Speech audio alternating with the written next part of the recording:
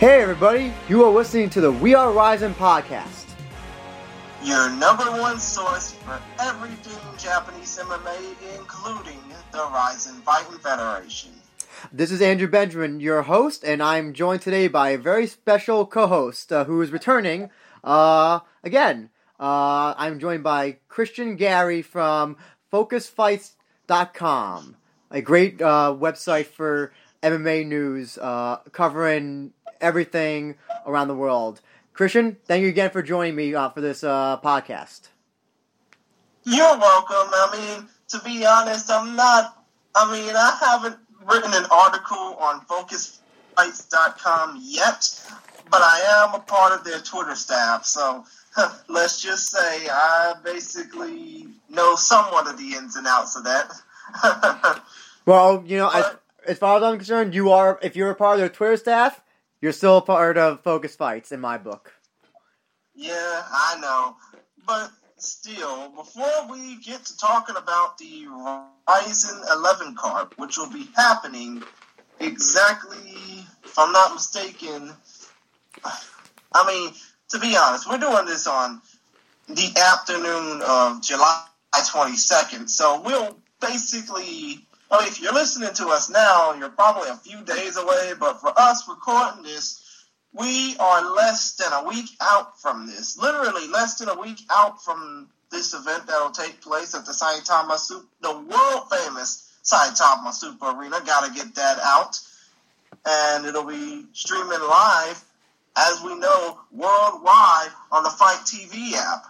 But I don't know if it's going to be showing terrestrially on Fuji TV, because normally they show the co-main event, the main event, and highlights of other fights.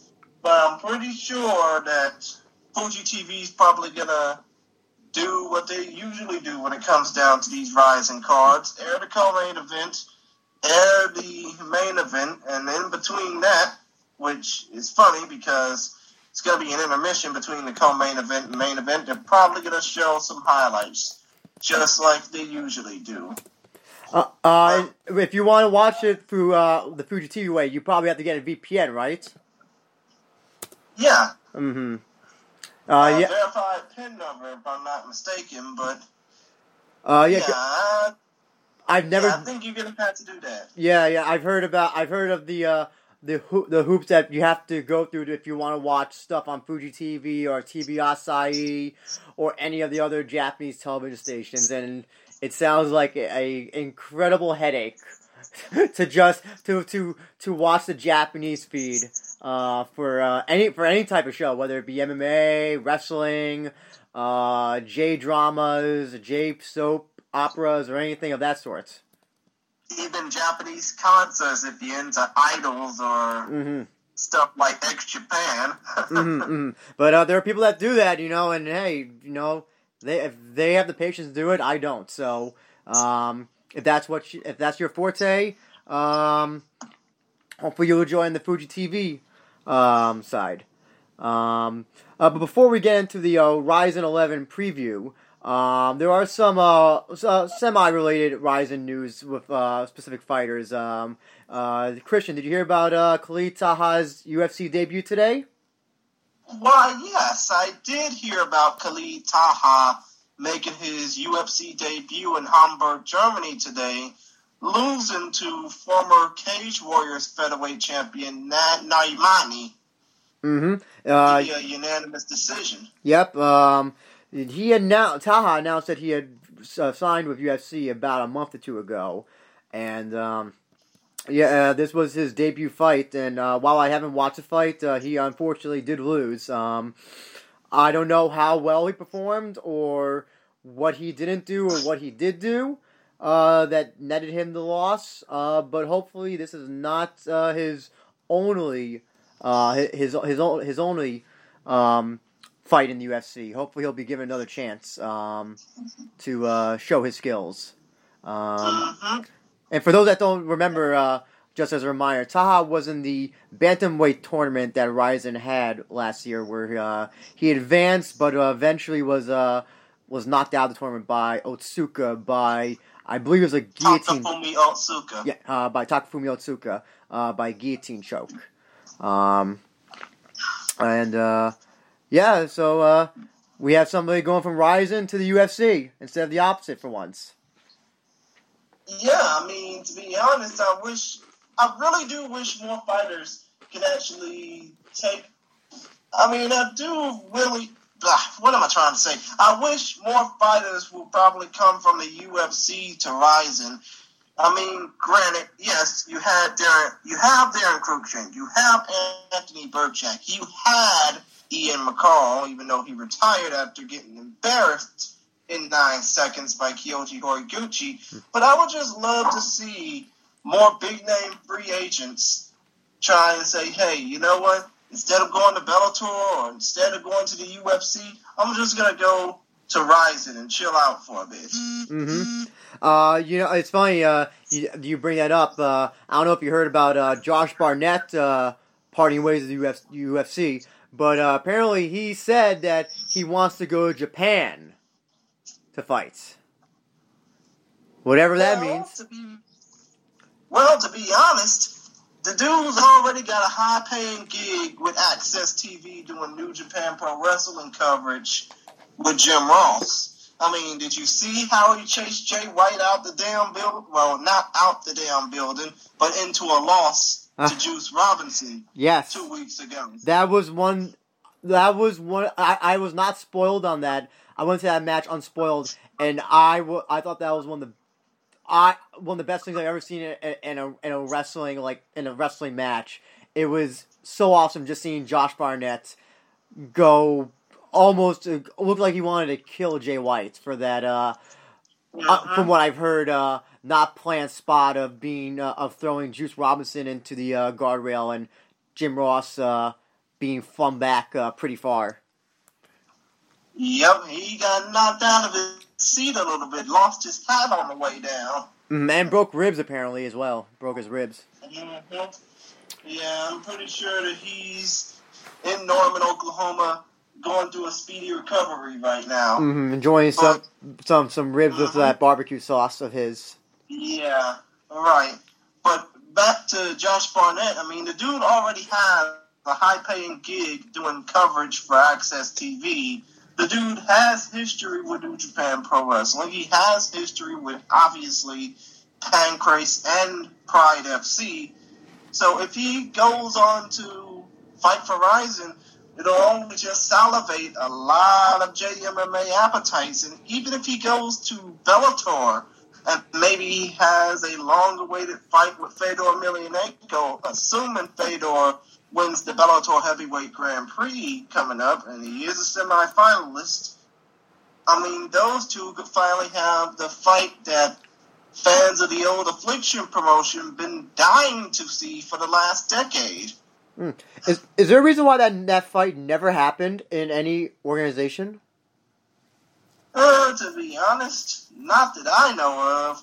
All we've been knowing, all we as fans been knowing, is that the original fight was supposed to have happened, but unfortunately, steroids and Josh Barnett. Mm-hmm. I mean, people say it goes hand in hand. I think that's bullshit. But to be honest, I just thought that fight would have probably been pretty good if it were to have happened a decade ago. But now that Josh Barnett's a free agent, now that Josh Barnett is free to fight wherever he damn well pleases, and Fedor is now back to being one of the top guys again, albeit he has gotten over the curse of fighting in the States. If that fight does tend to happen, I would love to see it, as long as it's not on DAZN. Oh God, I don't want to even get into DAZN app or whatever, because that's I don't want to open up the can of worms. Hey, same here. Regarding some other fighters that are connected to Ryzen, but are not on the Ryzen card is Tenshin Nasukawa, who just recently had a kickboxing match in Thailand that he did win by decision.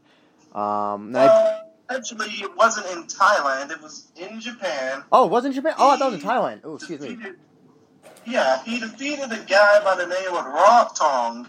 I forgot his last name, but he defeated a guy named Rotong, Rottong, via unanimous decision. But he ended up getting his hand broke during the fight, so he's a no-go. That I believe that is a Thai fighter though, right? The guy he fought is Thai. Yeah, okay, that's it. The guy he fought was a well-trained Muay Thai fighter. That's it. That's getting my countries mixed up. But I do believe that he would have been on this Rizin 11 card had he not gotten injured. They definitely. Yeah, I mean I can understand that, but to be honest, at least he was on a card with his little sister Riri, R-I-R-I, who is only 4 or 5 years younger than he is, at only 15 years old. I think Tenshin's probably 20, going on 21. But to be honest, Riri Nasukawa made a hell of an impact in her Rise debut. I think she won her fight via... If I'm not mistaken, she won her fight via finish, via knockout. I believe, I think you're right. And if there's any indication that of what her older brother is doing, sounds like that she can definitely be a future top prospect in women's kickboxing. Well, not to mention, I mean, she could probably be going the same route as... She could probably go the same route as Tenshin, just not doing 2 fights in 1 weekend. But she could probably do the same thing Tenshin is doing and jump right into MMA. Well, yeah, if she wants to. Yeah. And definitely, since she's younger, she definitely has a lot more time. Not saying that Tenshin is old or anything, but she can have a better, earlier start time than what Tenshin is when Tenshin started going to MMA, and can make a much more smoother transition. I believe.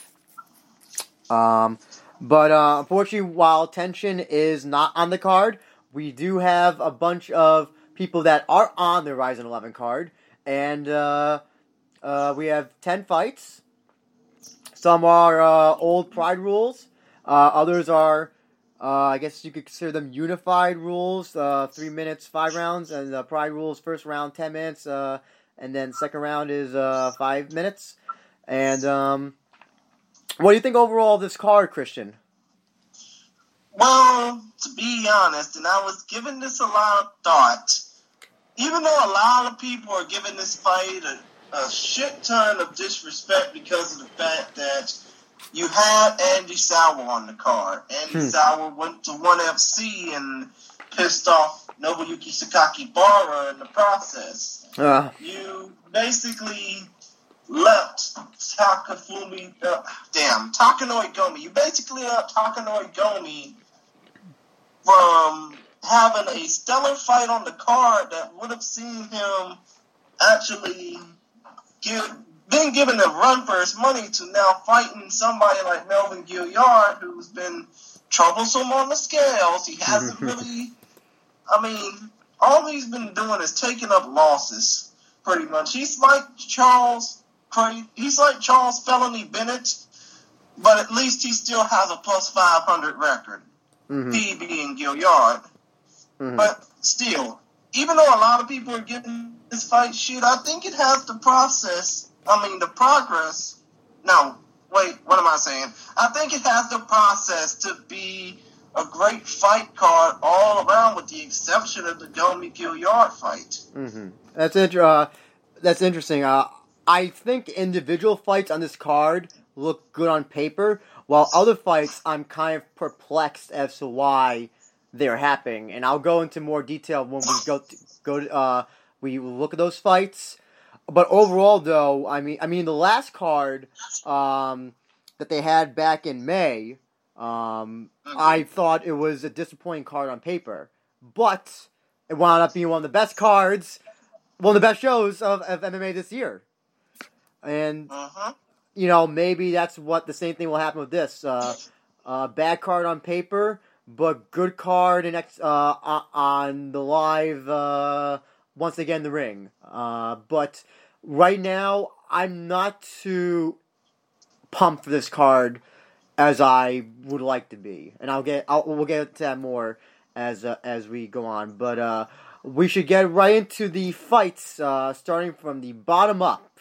The opener, we have returning knockout artist Darren Cruikshank, fresh off his walk-away knockout from the last card where he knocked out Koshi Matsumoto, taking on... Yeah, he made Luxor see the light. Yes, yes, he did. Taking on rising newcomer from Brazil, Tom Santos. This is a fight that will be, first round is 10 minutes, with the second round being 5, contested at 154 pounds lightweight. What can you tell me about Tom Santos, Christian? Well, from what I've heard about Tom Santos, the dude is originally from Curitiba, Paraná, Brazil. He's now fighting out of Nagoya, Aichi, Japan, where surprisingly there is a ton of Brazilian contingency in that particular region of Japan, in the Nagoya region. But still, point of the matter is, Tom Santos is a well-trained kickboxer. He's won a few championships. He's won a few kickboxing championships so far in his time in Japan. And he's also fought in Pancrase, he's fought in Heat, he's fought in Road FC, and he's fought in Demolidor fight, which basically, he's basically one of the two fighters who's going to be fighting for Rizin in the next couple of weeks, or so, that, are putting that particular promotion on the map. Mm-hmm. But still, point of the matter is, Tom Santos is far from the unknown. He was in the Road FC. He was in the Road FC lightweight tournament, the $1 million Road to ASO Kwan, their lightweight champion. And to be honest, I think that he's going to probably be the main person just to give Cruikshank a run for his money based off of his striking pedigree. Mm-hmm. Just to put it out there, to compare the records, Darren Cruikshank is 20-10, and Tom Santos is 9-5. And on Tapology, they have the members can vote on who they think is going to win in the fights, in each individual fight, and right now the percentage has Cruikshank overwhelmingly at 83% over Santos at 17%. How does this? I guess they know it's probably going to be a landslide, but to be honest with you, I think I gotta agree with them. This fight is probably not gonna see the judges' scorecard. No, absolutely not. Probably won't even see the end of that 10-minute first round. No, I agree. I think this fight will end in a knockout. And I think Cruikshank will win this by knockout. I'm not too familiar with Tom Santos, but I can tell he's not a bad fighter. With his record, if you go to his record, he has tons of finishes, a lot of them by knockouts, including one that was in Road FC where he knocked out his opponent in 7 seconds in the first round. That's an impressive feat, and I'm sure I don't see this going beyond the first round. And I think Darren Cruikshank takes it by knockout in the first round. What do you think, Christian? Hey, I won't be surprised if Cruikshank takes it by first round knockout either. And by the way, the fight is scheduled for 3 5-minute rounds, with elbows to the head being legal. Oops. So, who knows? Yeah, you're correct. Who knows? We probably might see violence personified in a little highlight reel. Yeah, I mistakenly said 2 rounds before, because I'm stupid and I misread that. But yes, it is 2 rounds. It's okay. We all kind of mess up when it comes down to these fight cards, but it's okay. And I definitely think that's a good. I do commend Ryzen for putting this on as an opener.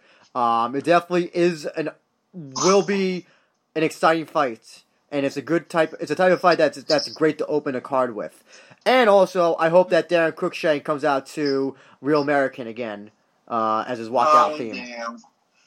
But Cruikshank doesn't give a damn where he falls on the card. As long as he's out there to kick ass and take names, the Detroit Superstar will pretty much know. I mean, the Detroit Superstar will probably do all he can to make sure that he's the show. Oh, yes. Anytime he's on that card. And if he does win, he'll probably give a promo after talking about guns and all that stuff. Yeah, putting over his Michigan top team camp in Wayne, Michigan. Mm-hmm, yes. But, yeah, I can understand you on that. Next fight on the card was supposed to be the debut of Full Metal Dojo veteran Danon Saklek Taknoi Tiger Muay Thai against Kai Asakura, but of course, Kai Asakura got injured in training for this fight with a right knee injury, and they basically had to ground up his opponent on less than a couple of weeks' notice.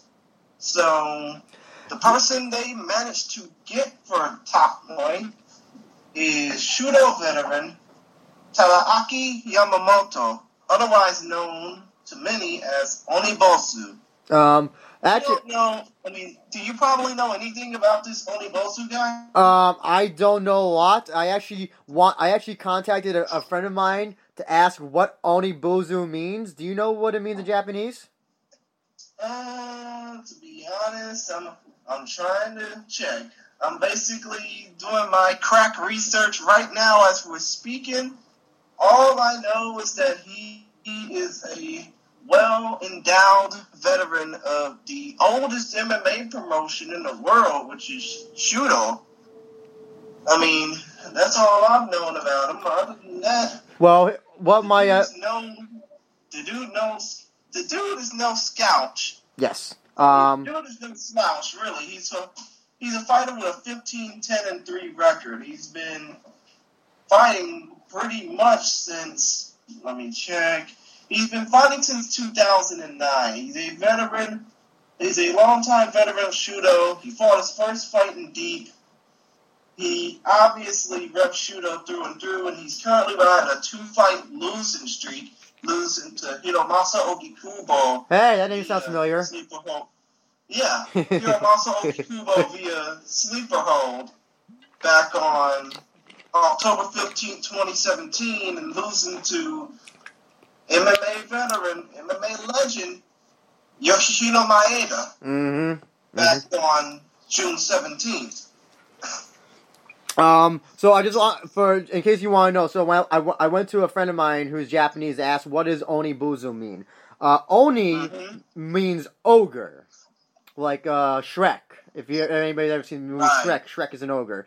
Now, Bozu has 3 different meanings.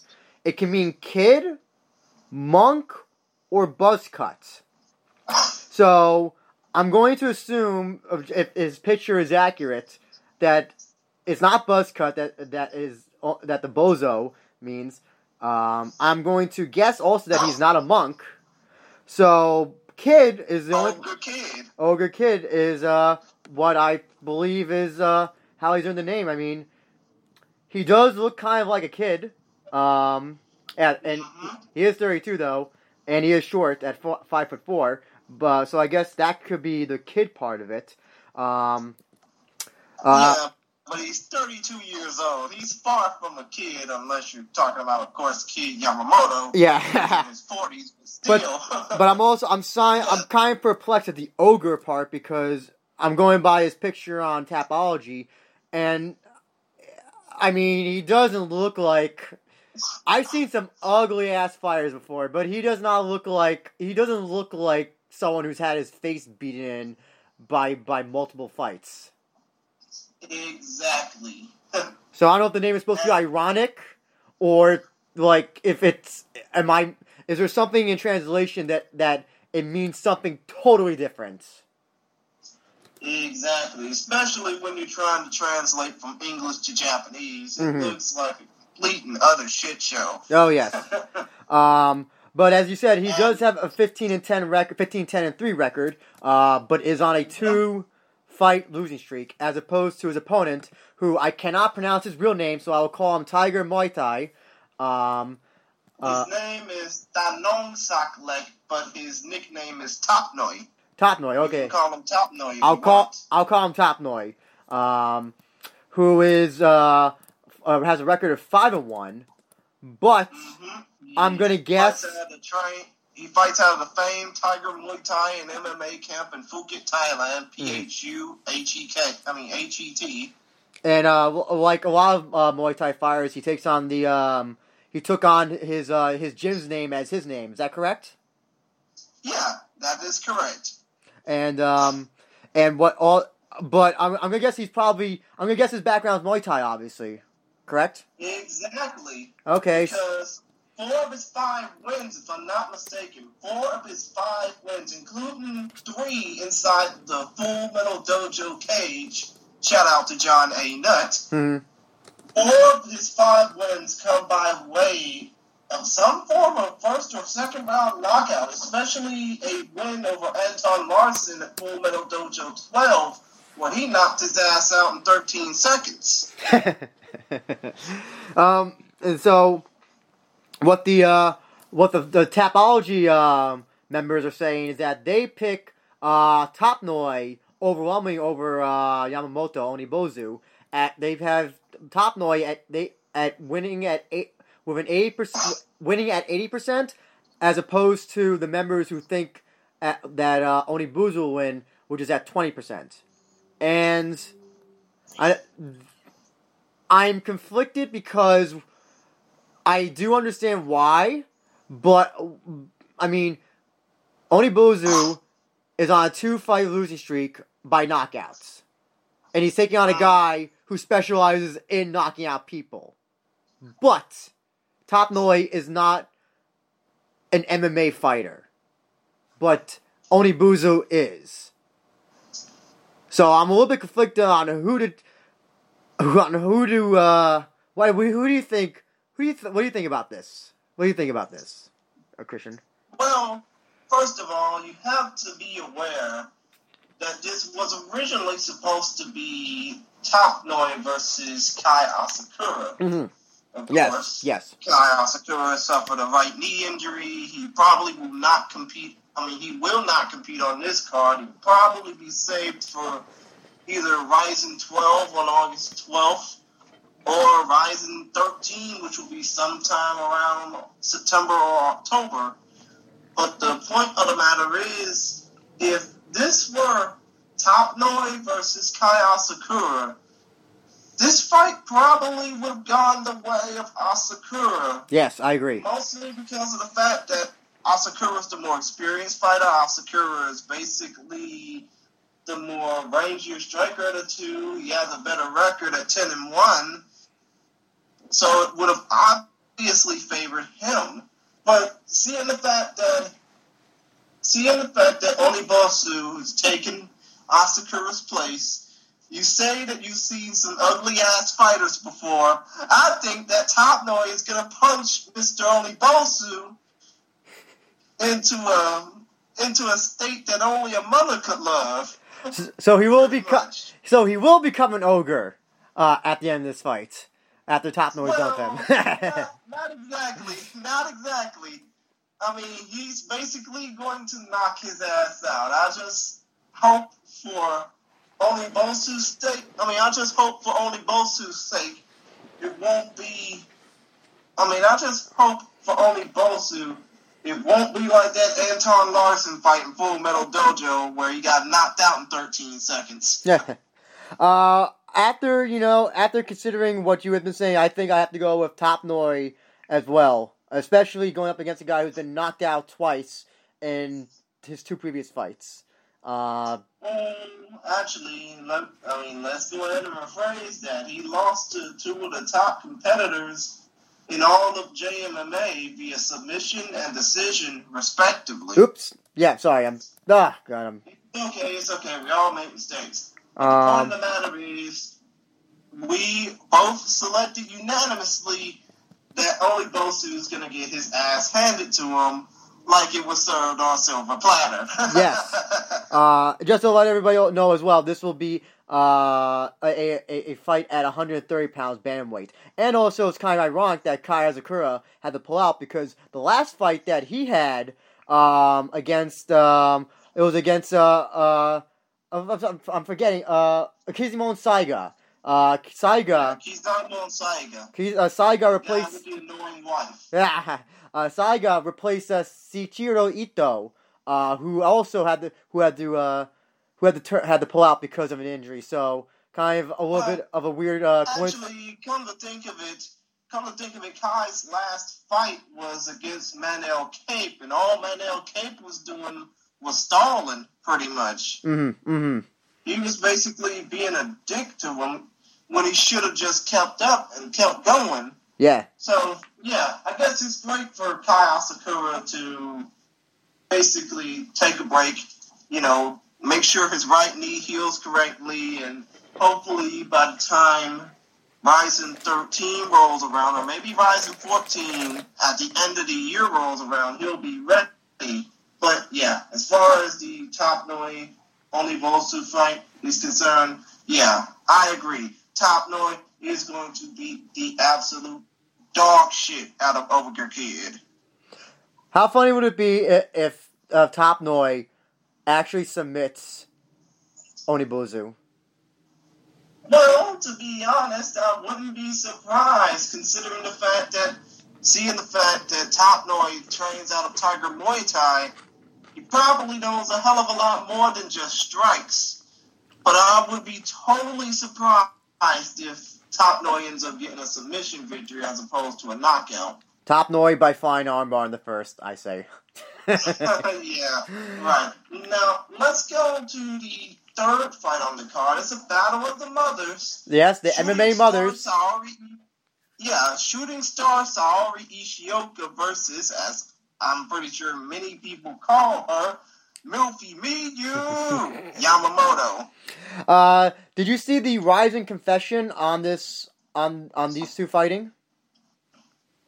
I have not, but seeing the fact that it just uploaded about not even less than 24 hours ago. Yeah. Seeing the fact that it just got uploaded, I probably might check that out because it shows. It profiles both Yamamoto and Ishioka and the fact that they're raising kids and how it goes into them training for this fight. Oh, it may be the best Rising Confessions video just because of that aspect. It's so fascinating to watch these two almost mirror images of just that whole aspect of their lives, being mothers and being MMA fighters. It's incredibly good. It's Rising Confessions video number 16.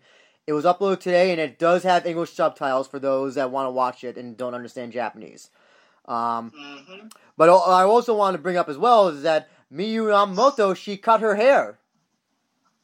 Oh, no more braids? No more braids, it looks like, unless her hair grew back within about a month or two. But in that Confessions video, her hair is cut off. She doesn't have those braids, and actually she looks a little bit more older now without the braids. Oh, kind of like Minoru Suzuki without all his hair, right? Exactly, yeah, exactly. And also another interesting thing is that she did her training in Guam. Yamamoto. The last territory of the U.S. Pretty much. I'm forgetting the where she trained, but she went there to improve her overall MMA skills. If I'm not mistaken, she probably trained with Spike 22 and Rocky Martinez. Rocky Martinez, right? Yes, that's it. Thank you. Yeah, that was it. Yeah, that was the team that she trained with. Yeah. Also, I didn't realize she actually speaks very good English as well, Yamamoto. Well, I mean, no disrespect, she had to in order to be a part of or even try out for the Canadian national team for the 2012 and 2016 Olympics. Mm-hmm.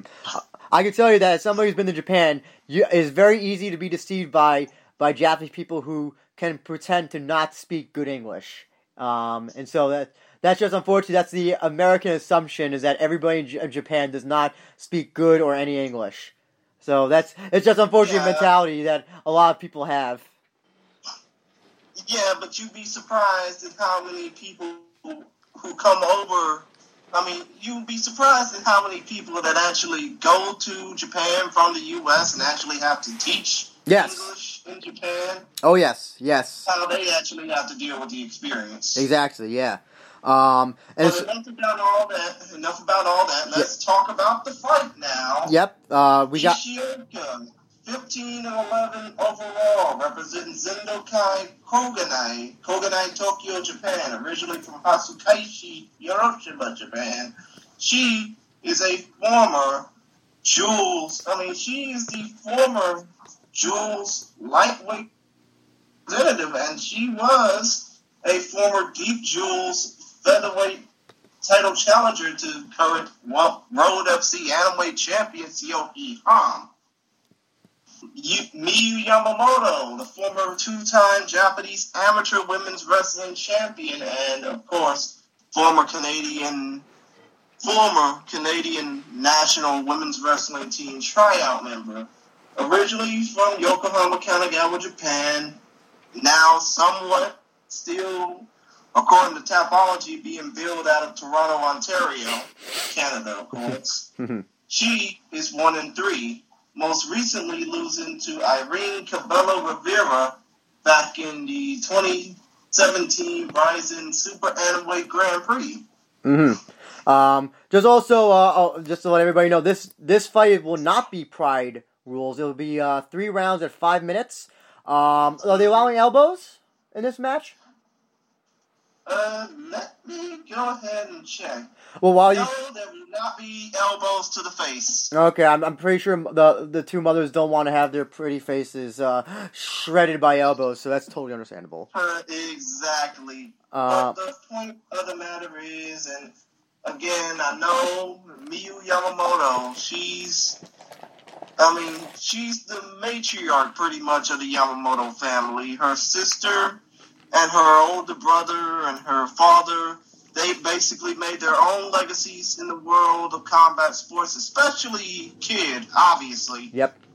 But I just don't think Yamamoto has it. I don't think Miyu has what it takes in order to face off against women like Ishioka, because, to be honest, I think a fight that would have suited her better would have been a fight against Princess Satoko Shinase of Deep Jules, because I think that those two would have probably had a better fight, and it would have been a great way for Satoko to stop snacking on Korean ham and eggers. Well, just some background on this fight. It will be at super atom weight, 108 pounds, and also Ishioka.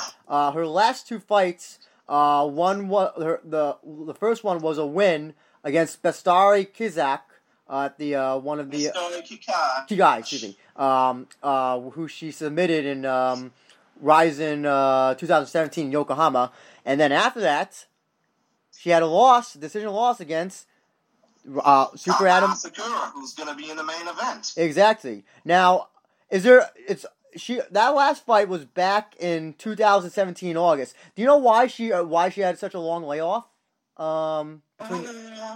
Probably because she wanted to recuperate herself, take care of her family, make sure that she's all well endowed, well checked up, and probably because of the fact that she wanted to improve herself after losing to somebody like Asakura, who nobody knew was going to be going straight to the Super Atomweight Grand Prix finals and actually beating Reina Kubota, which leads now to the rematch that they're going to have in the main event. But the point of the matter is, when it comes down to Ishioka, I think that her experience, and she has experience fighting top-level women like So, I mean, like Sioki Ham, like Emi Torimasu, Mina Kurobe, and even Reina Kubota and Megumi Fuji. I think that experience is going to play off well in her getting the win. No disrespect to Yamamoto. I mean, records aren't always what they deceive. I mean, for God's sake, look at Felony Charles Bennett. But the point of the matter is, at 1-3, I just don't think Yamamoto will get the win easily. If she does, it'll be miraculous. But I just don't think that she's gonna get the win over Ishioka. I feel like Yamamoto was one of those fighters who should have started off on the small regional scene and then work her way up to get experience. And I feel like obviously her record is not indicative of what she's capable of, but unfortunately, she's fighting people who are so well-rounded in MMA that she's kind of instead of going from A to B to C, she went from A to F to J. If you understand what I'm saying. And she's basically fighting way up her weight class, which is ironic considering she's an atomweight competitor. Yeah. Even barring that, though, I mean, the people who she's fought they've had skills, and I believe all of her losses are by submission. Is that correct? To be honest, 3 of her 4 losses have been by submission. Okay, so a Kravate submission hold loss to Reina Kubota, a straight armbar loss to the crazy Andy Nguyen, and an armbar loss to Irene La Nina Cabello Rivera. That when you have 3 losses due to submission, 2 in the first round and 1 in the second round, I believe that tells a lot more than.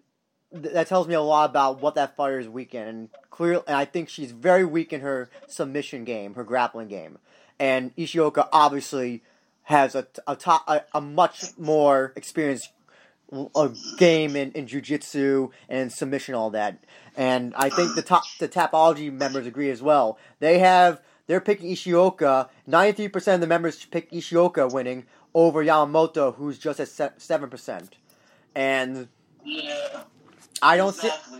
It's not. And not. To be honest. Yeah.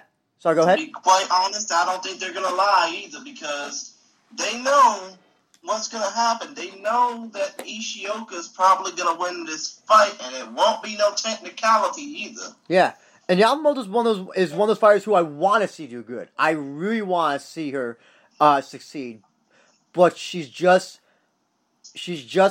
doesn't have the well-rounded MMA background that she should have at the level of the fighters that she's facing off against. Yeah, and I'm not basically trying to down her age, 41 years old, by the way, or the fact that she's turning 42 in August. Huh? I believe she's turning 42 in August. Oh, wow, that is crazy, but still, point of the matter is, I'm not down in her age, I'm not down in her looks.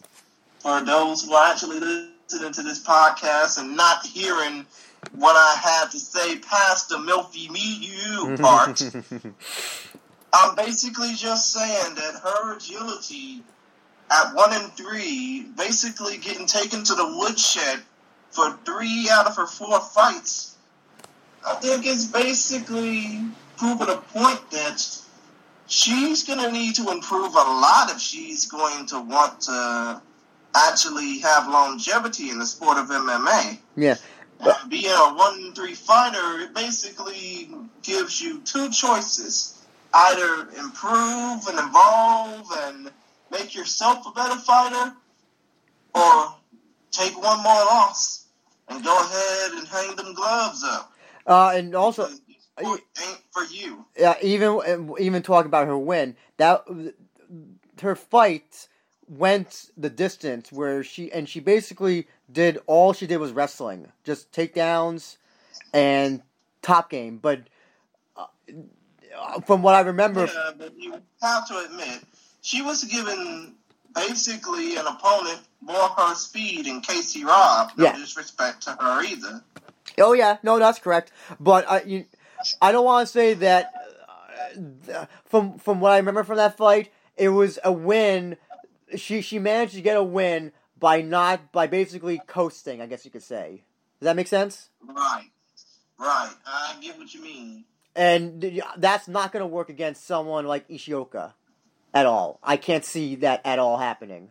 Unless Ishioka is dead tired and like has no idea where she is or something. Exactly. Now, on to the next fight. This will be a flyweight bout at 57 kilos, 125 pounds, where elbows to the head will be legal. Yay. It'll be Rin Nakai versus Shizuka Shion Sugiyama. Rin Nakai, 22-1, fighting out of Matsuyama, Ehime, Japan. Of course, her two losses were losses in the UFC to Miesha Tate and Leslie Smith, both via unanimous decision. Her opponent, Shizuka Shion Sugiyama, American-Japanese. New York City born, Nakano, Tokyo, Japan raised. Yes. And she is 16-5-1.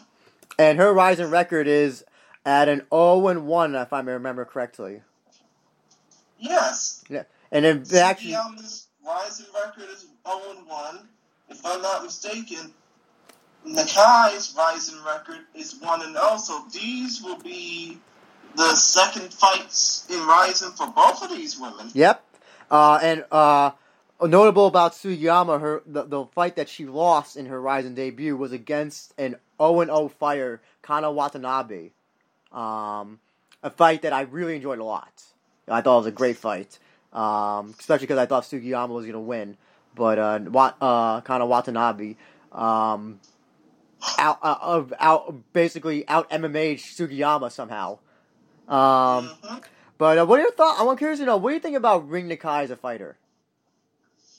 Other than the fact that she basically, before she came into the UFC, she basically was doing a lot of weird shit when it comes down to putting Pancrase over. I think it was at the behest of her husband or something. I don't know. But the point of the matter is I think that she basically was getting her record padded up, so to speak. She was basically getting her record padded up. She was basically getting fights fixed for her. Just ask Danielle West and Tara LaRosa. She basically was just hand-fed opponents on a silver platter. She wasn't really given real competition aside from Danielle West, Brenda Gonzalez, Tara LaRosa, or Sarah Lamonste de Alelio. And I think the same thing has been, ever since she had that experience in the UFC, losing twice via decision, she's fought, basically gained competition, even though I wouldn't count. She's basically fought, gained competition. She's defeated a boxer in Emiko Raika via elbow. She defeated Charlene Watt of Australia via second round ground and pound. She defeated Kanako Murata, who of course is in the main event. No, wait, actually, nope. Kanako's not in the main event, but she defeated a top star, Kanako Murata, as she was rising up the ladder, and most recently, she defeated a Korean jobber. But the point of the matter is, she's improved a lot since being in the UFC, and she's not being hand-fed opponents. I also think it's important. It's also important to point out that her two UFC fights were in a weight class that she didn't normally fight in. She fought in bantamweight in the UFC as well. A pretty undersized bantamweights compared to the rest of the division. Exactly. But the point of the matter is, she's improved. Yes. Since being inside the octagon. I'll say this. I was there live for her fight against Murata, and until the finish, mostly nothing happened in that match. Unfortunately, It was Mm-hmm. it was big. I don't. It was like a glorified staring contest, with some air punches involved.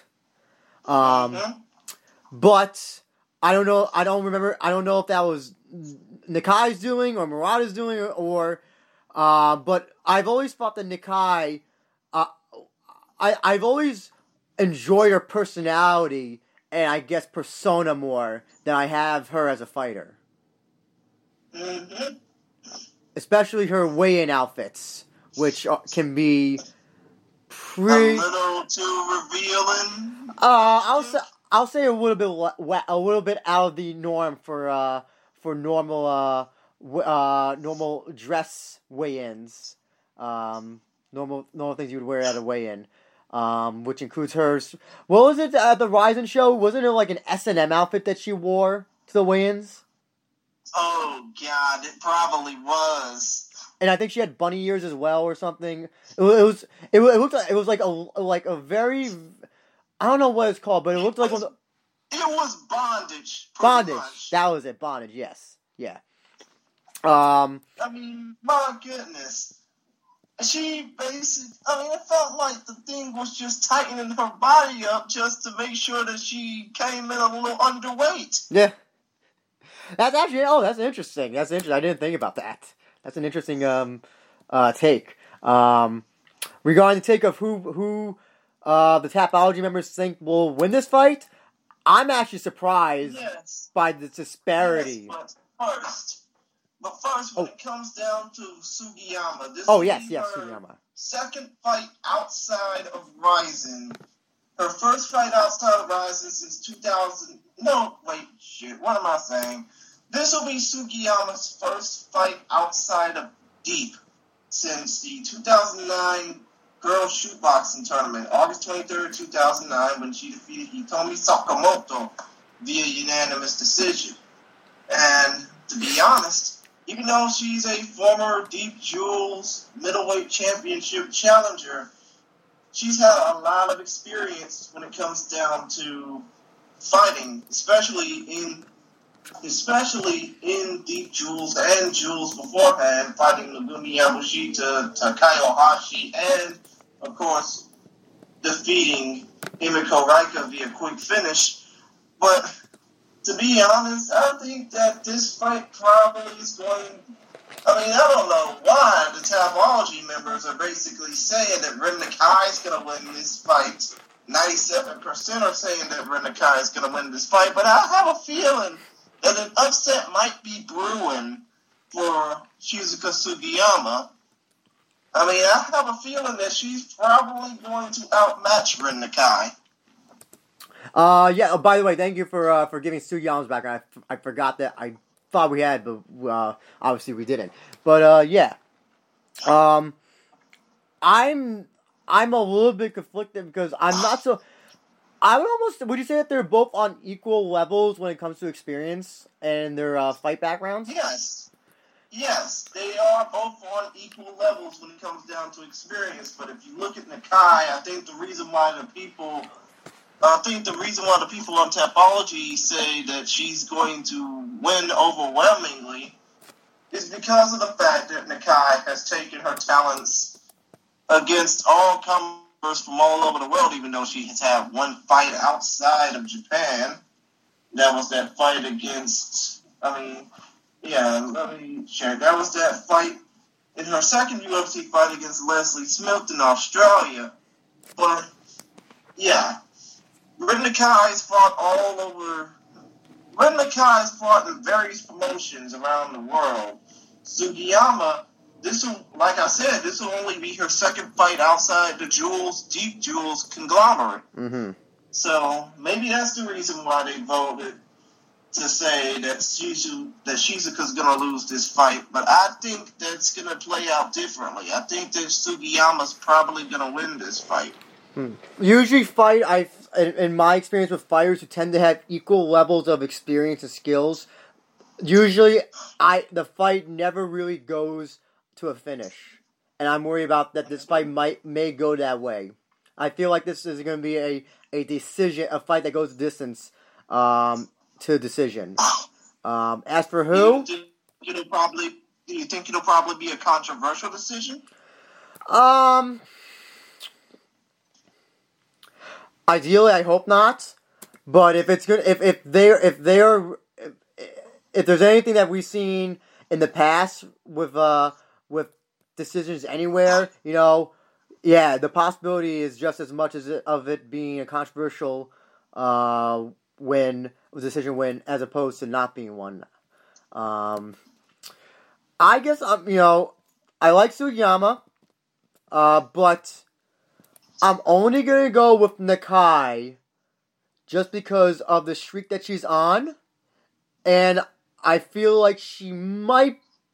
I feel like she would be a little bit stronger than Sugiyama. And I saw in that Sugiyama match that she had with Watanabe and Ryzen, which again, like I said, Watanabe was an 0-0 fighter, and Sugiyama at the time was 16-4. That's a 16-4 fighter shouldn't be losing to an 0-0 fighter. That is true. And I have to say, I think I'm going to have to just go with Nakai based on the fact that she's racking up a lot more wins, and also she has more. You said this will be Sugiyama's second fight outside Deep Jewel's organization? Yeah, this will be her second fight outside of Deep Jewels. Did she lose the other fight that she didn't have in Deep Jewels?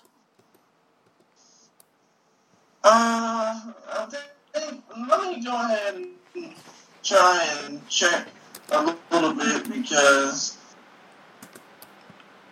No, actually, I think.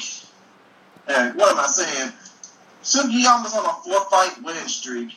She has not lost a fight since She has not lost a fight since the Deep Jewels middleweight title fight against Takayo Hashi back on February 16, 2014. So, yeah, you can basically say they're on equal levels when it comes down to actual fighting caliber, but like you went with the majority and say that Nakai's going to win, I'm in the minority, so to speak. And I think that Sugiyama's probably going to pull off the upset. Mm-hmm. Regardless, though, I don't think this fight will have a finish. I don't think it will be that. I don't know what your thoughts on that. Do you think this could be a fight that has a finish? Hey, I think it probably.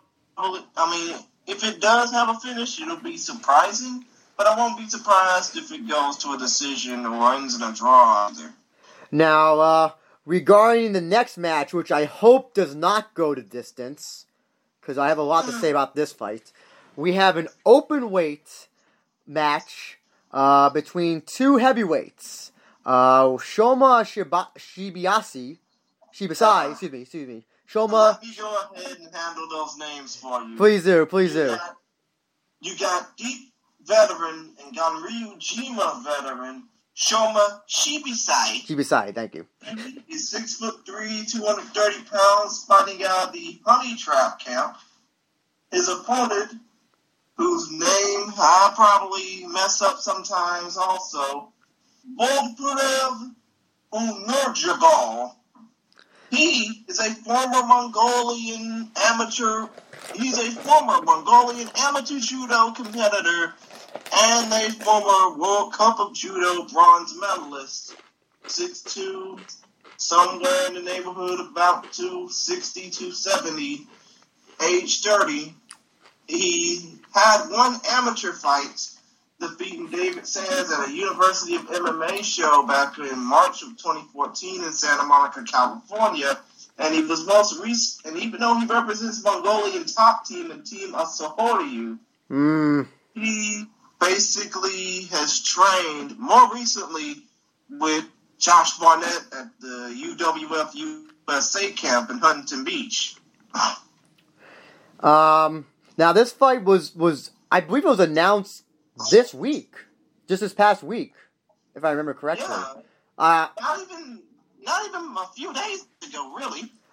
Yeah, I was trying, and because usually the fight cards, usually Ryzen has 10, 11, 12 fights. And, one of the things I did notice when the card before this past week, was that there was no heavyweights in the card, which I was really surprised about. So I guess this is technically the heavyweight, the closest thing to a heavyweight match on the card, since there's no other heavyweights on the card, which I was really surprised about. Shibisai, his record is at 4-1, but like you said, he's undefeated in Ganryujima. Is that how it's pronounced?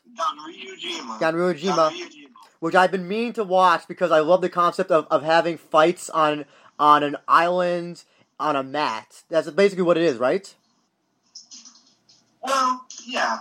Basically, when it comes down to these fights, they tend to use the sumo element a lot, even though when it comes down to the sumo element, the only sumo element is you don't get pushed out of the ring. Mm-hmm. You basically have to fight your way to stay in that ring or fight your way to, not get embarrassed. Yeah. Now, his opponent, Bol Purev, I hope I pronounced that correctly. Yeah, it's best if you say Bol Purev instead of the other name. Yes. Because it's hard to pronounce, even if you're pronouncing it correctly. Like you said, he is from Mongolia. Part of team of Mongolian top team. Mm-hmm. He has an incredible record of 0-0. Yeah, therefore he'll be making his professional debut. Now, hold on. Now, I have to say something about that. So, yes, he does have an amateur record of 1-0. So, I wanted to find out more about Mr. Bol Purev. He apparently did have an MMA fight that's not listed on his record, and I don't know why. Road FC, Aori Gel. You know the fighter Aori Gel? Aori Gel? Aori Gel, yes. They had an MMA match at some Chinese mixed martial arts organization. Oh, Lord. And knowing China, we always know that their results are pretty much unknown. Yep, and I can tell you that you can find this. It's on YouTube. It's actually on Bol Purev's personal YouTube channel. If I'm reading the name correctly, because it is exactly his name. That's the name of the account. Oh, and, wow, really? Yep, and he of course lost the fight to Aori Geli by knockout. And there's three other videos. One is an interview, which I don't understand because I don't understand Mongolian or Chinese. The other two are from a jiu-jitsu competition.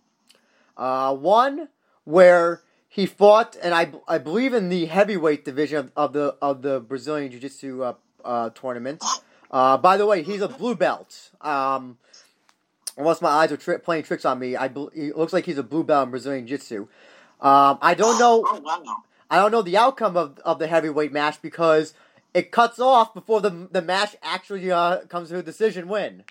But he was winning the match. Not out of skill, I'll say, but more because I think that he was the heavier guy than his opponents. Now, the other match is also a Brazilian jiu-jitsu match. I believe for the same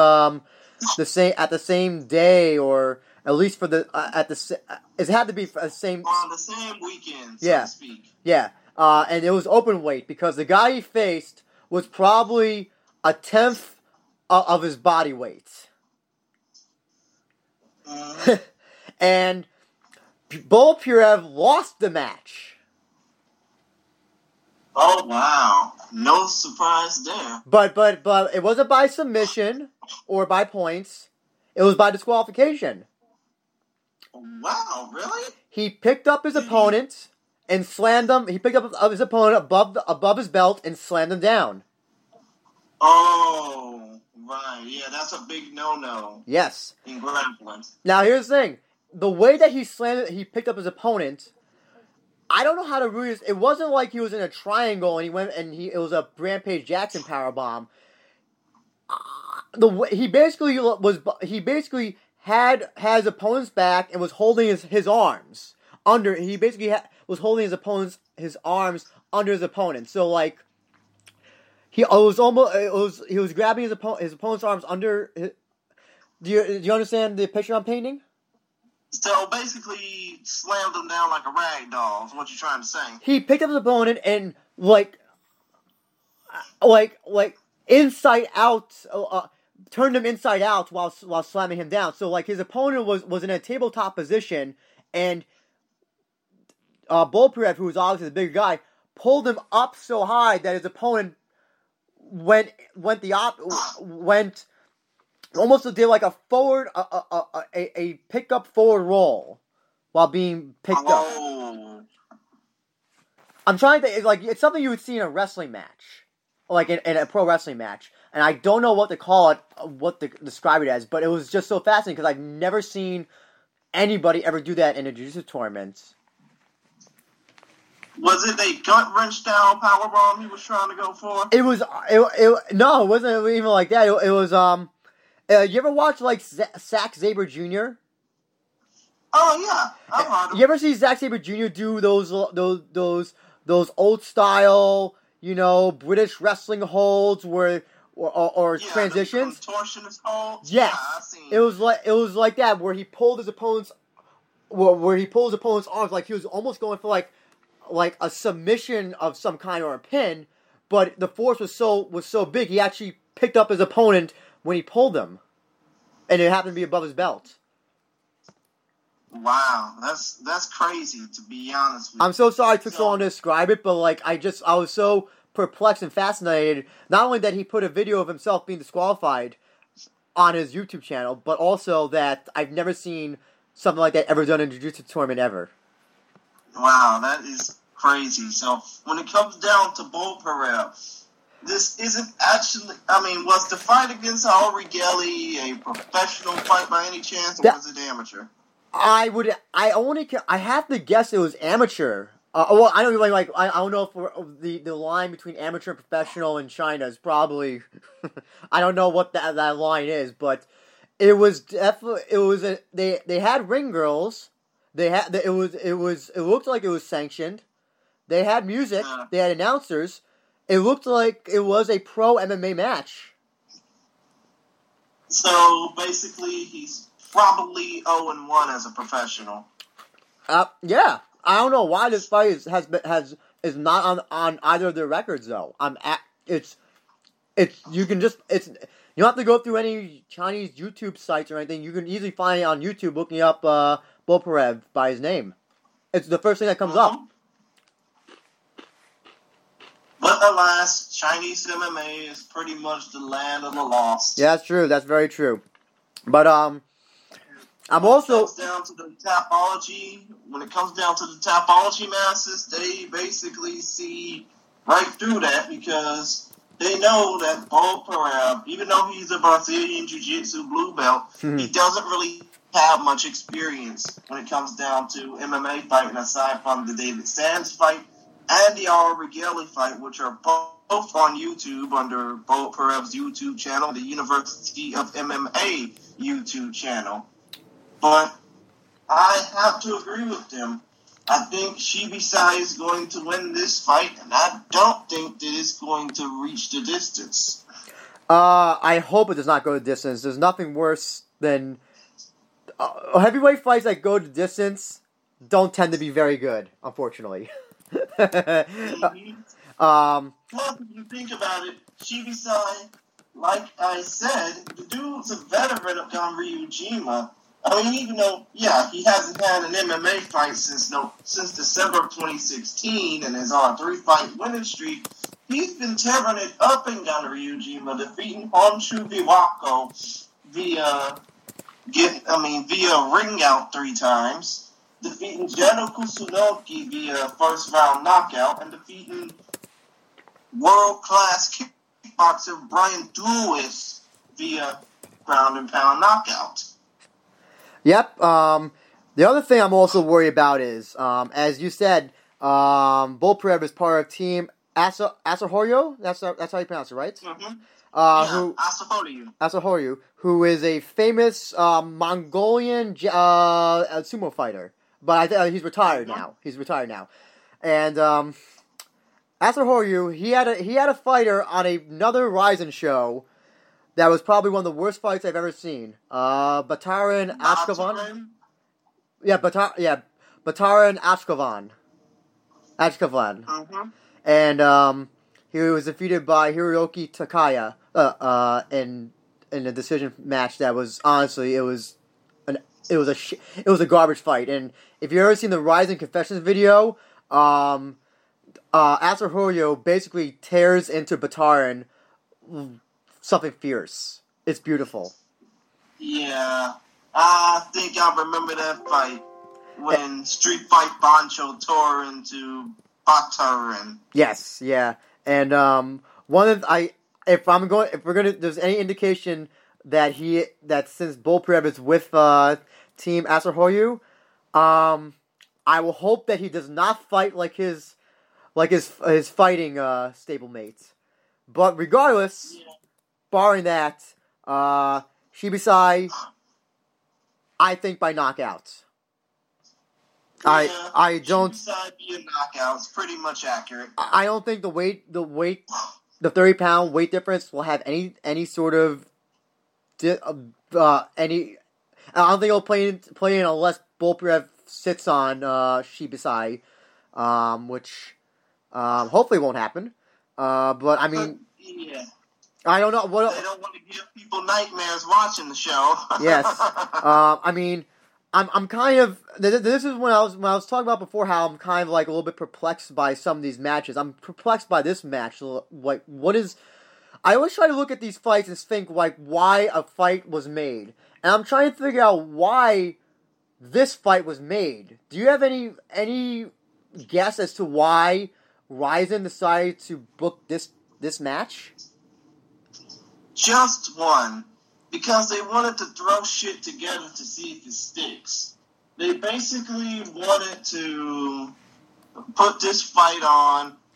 I mean, obviously, at the last second, even though we're less than a week out, they basically wanted to put this on just to see if it sticks on and nothing truly bad happens before, during, or after it. That's the thing. It feels like someone realized the week before, last week, like, oh shit, we only have 9 fights. We always have 10, 11, or 12. Click. Call somebody who you know who's a fighter, and then you call somebody who you know who's a fighter, and then they got these two. That's what it seems like. If this doesn't seem like, I don't see like what the logic behind this fight could possibly be. Basically, they put that fight on just to see if it sticks. Yeah. Like I said, because they know that they lost out on Andy Sauer when he went to ONE FC. They lost out on Kai Asakura when he got injured. They just wanted to try and see if it sticks on the fight card just so that people can actually stick around and watch it. Mm-hmm. Pretty much. Oh, by the way, if it wasn't mentioned before, this fight will be first round 10 minutes, and then the second, third rounds 5 minutes. And if there's any indication, if there's no finish by the first 5 minutes, I'm predicting lots of gasping, heavy breathing, and standing around to try to survive. Well, actually, according to the actual fight listings that I have up, the fight's going to be a 3-5 minute round affair because, of course, these fighters want to save their breathing and their energy so that they won't have to. Okay, I'm looking. Basically, he's not going to make it past round 1. Let's just be real. Well, let's hope. I'm looking at the Tapology card, and it said that it was first round 10 minutes, and the second and third rounds were 5 minutes. Are you looking? I understand what you mean, but I have the exact fight listings that Nobuyuki Sakakibara tweeted out. Okay, yeah, that's hopefully more accurate. It's going to be 3 5-minute rounds under special rules, whatever those are. No elbows, of course. No elbows. But yeah, like I said, hopefully first round finish by Shibasai. If it goes beyond that, it's gonna be a long night. It'll be a long fucking night. It's going to be a long, desperate fight. I probably might end up falling asleep watching it if it goes past round 1. I hope it. I hope it God it doesn't. But barring that, we're going to talk about that fight. Christian, talk about the next fight. Oh yes, the fight that everybody should have their eyes looking at. I mean, the fight that everybody should have their eyes on. Satoru Kitaoka from Neverland in Japan versus the debuting former Ultimate Fighter winner Diego D.B. Brandao.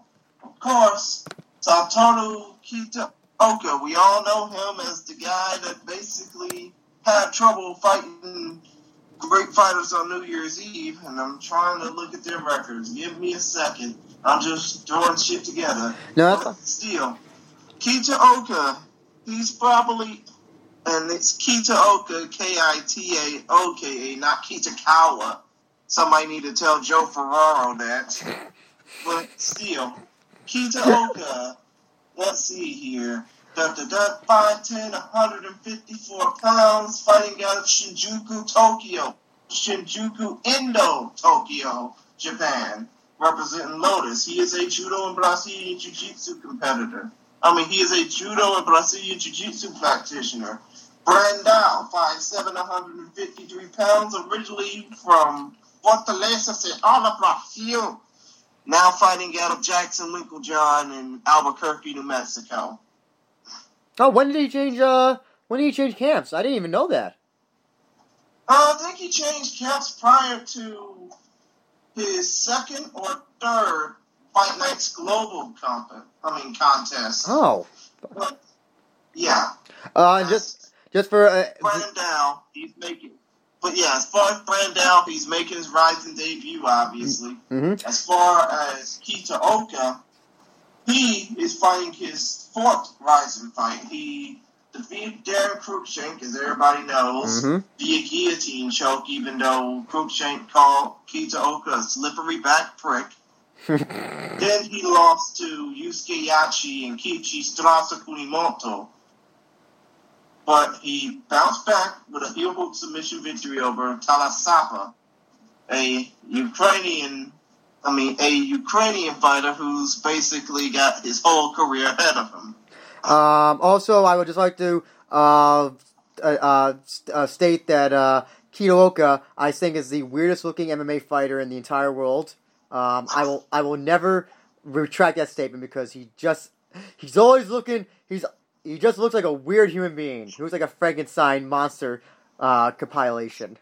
Well, to be honest, I think he's probably a Ganguro boy. He probably has been spending more time in the tanning room, no disrespect. Oh, no, the tan enhances also that look as well. If he didn't have the tan, his and the weird misshapen teeth and the disgusting cauliflower ears, and just I guess also just the years of getting his face pummeled in, it's made his face into a weird, monstrous Frankenstein-like looking monster. Yeah, but he's getting over because of it. Exactly. Now, are there any special rules or anything about this? Elbows to the head are allowed. That's good. 5 minutes, 3 rounds. And also, it'll be a 3 5-minute round fight at 70 kilos or 155 pounds. Now, I want to ask you about that. Brandao is normally a featherweight fighter. I can't remember him ever fighting at lightweight. Well, that's because of the fact that he was in the UFC as a featherweight. Yes. He had a good UFC record, obviously. Let me check and see. He might be most well known for actually having one of Conor McGregor's first big matches before yes. a pre-gate throwing Conor McGregor. Yeah, he had a 5-4 UFC record. Unfortunately, got into legal issues that basically questioned his status of living in the U.S.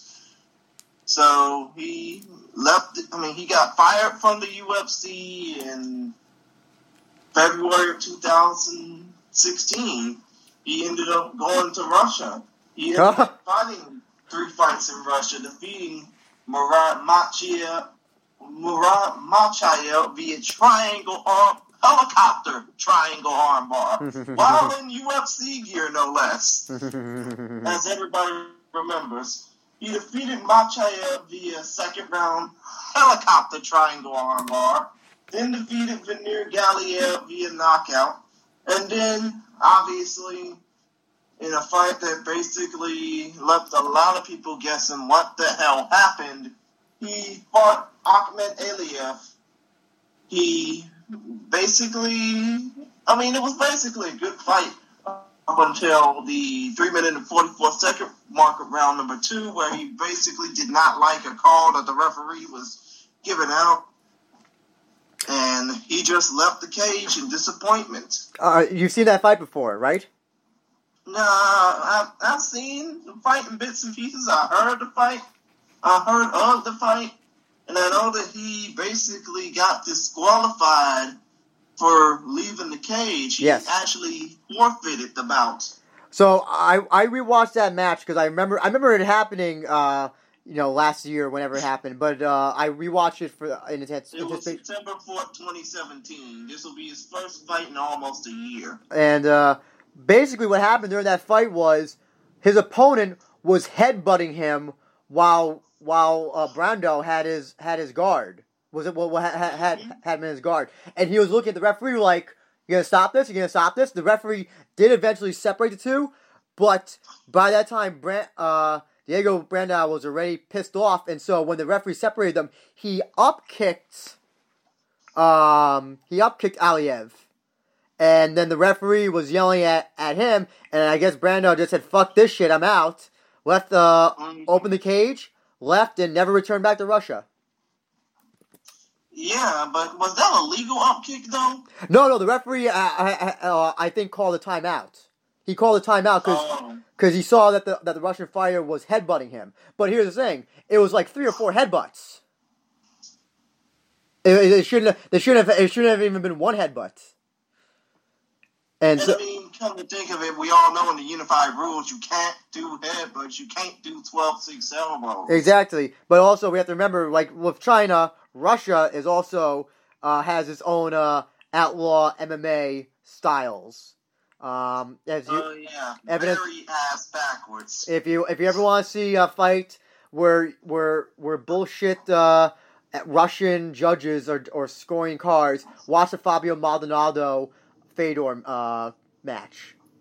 Yes, great example. Or watch the Antonio Silva versus Ivan Shirty card. Oh yes, that one. Yeah. But luckily we're not in Russia. We're in Japan, and we have Kitaoka with a record 41 wins, 16 losses, 9 draws and or no contests, I believe, right? Is that 9? Yeah, 9 draws, no contests. Okay. And Diego Brandao from Brazil, 22-12. Very interesting matchup. Very interesting. It's very interesting because I think both of these two are obviously Brazilian Jiu-Jitsu competitors.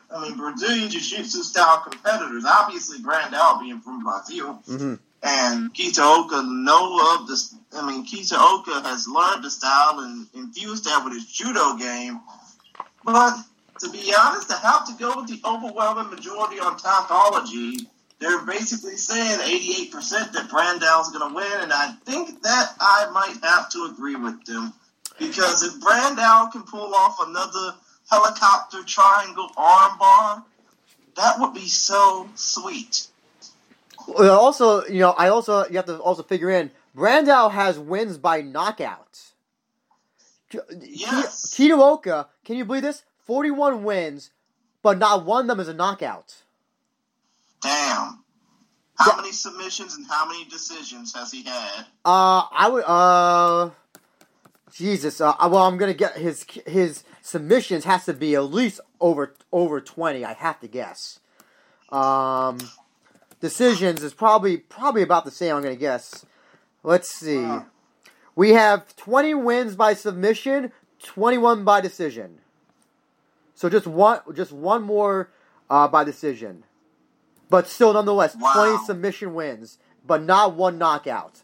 And I am so like that boggles my mind that someone with that many MMA fights and that many wins does not have even a knockout on his resume, but Brandao does, and I think that's a big factor that's going to be in this match is that Brandao can knock out Kitaoka even at 155, even at lightweight. But if that's the case, I got Brandao winning. But I mean, I have Brandao winning via first or second round stoppage. But if it's either a armbar, a helicopter triangle armbar, or a flash KO, I would not be surprised. I would just be, standing up in amazement, basically looking at the greatness of Diego Brandao. Now, do you think the weight, him going up a weight class, will have an effect at all in this fight? No, it won't. It won't. Because like you said, he gave Conor McGregor his push, so to speak. He put him over. Yep, he did. So you would have to think that Brandao, after fighting his last 3 fights in Russia, he would basically know how to adapt himself as a lightweight competitor. Mm-hmm. But also, like you said, it's been almost this fight is almost a year to his last match, which happened in September of 2017, and I know that's a long layoff. I mean, hopefully he's been training and didn't. Hopefully he's not going up to lightweight because he just decided to get out of shape in between that time. I mean, I would have to go with Brandao based on that. I think he's much more well-rounded than Kitaoka, but that I don't know that almost 1 year layoff kind of I don't know, that's almost suspect. I feel like. But still, I hope Brandao gets the finish because a lot of people are going to want to see him do some serious damage to Kitaoka, not disrespectful to his look or his outlook. Mm-hmm. But yeah, I think Kitaoka's going to be made even more uglier. Well, hopefully, hopefully nothing illegal or no rule breaking happens in the ring, and then Brandao leaves the ring and walks back to the locker room.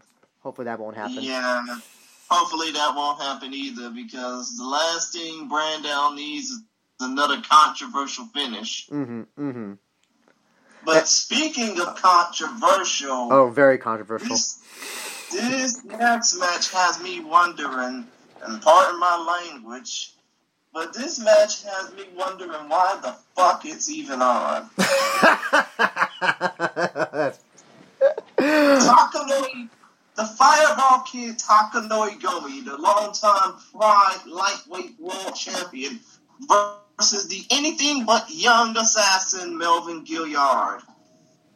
Now, first of all, the specifics. Gomi, 5'8", 156 pounds, Rascal, age 39, fighting out of Kugayama Rascal Gym in Tokyo, Japan. He is 35-15 with 1 no contest. Gilliard, originally from New Orleans, Louisiana, USA, now fighting out of Denver, Colorado. He is, he's 5'9", and he last weighed in at 178.1 pounds, age 35. But still. With a record of 32, 20, and 2. Also, it should be noted, both of them are on a losing streak. Well, actually, Gilliard has a record of 32, 22, and 3 as far as the 3 no contests go. Okay. I wonder what are those no contests. So I just wanted to ask: are those no contests at all related to possibly weight issues? Yes. Yes, I had a feeling. But I'm sorry. Go ahead. What were you gonna say about Gomi? But my goodness, Gomi. No disrespect to him, he is a bona fide legend. However, his time in the UFC pretty much killed off his momentum. He was 3-6 in the octagon. 3-6 inside the octagon, and he's currently riding a 8-fight winless streak. No, actually a 6-fight losing streak. Oh my God! I was about to say 8. I was like, wow! I didn't even know. I was trying not to include the the fights that he had with Tomohiro Yamazaki and Hayato Maha Sakurai, but those were exhibitions. Oh, okay. This dude has a 6-fight losing streak, and in each of those 6 fights, he's lost in the first round. Yes.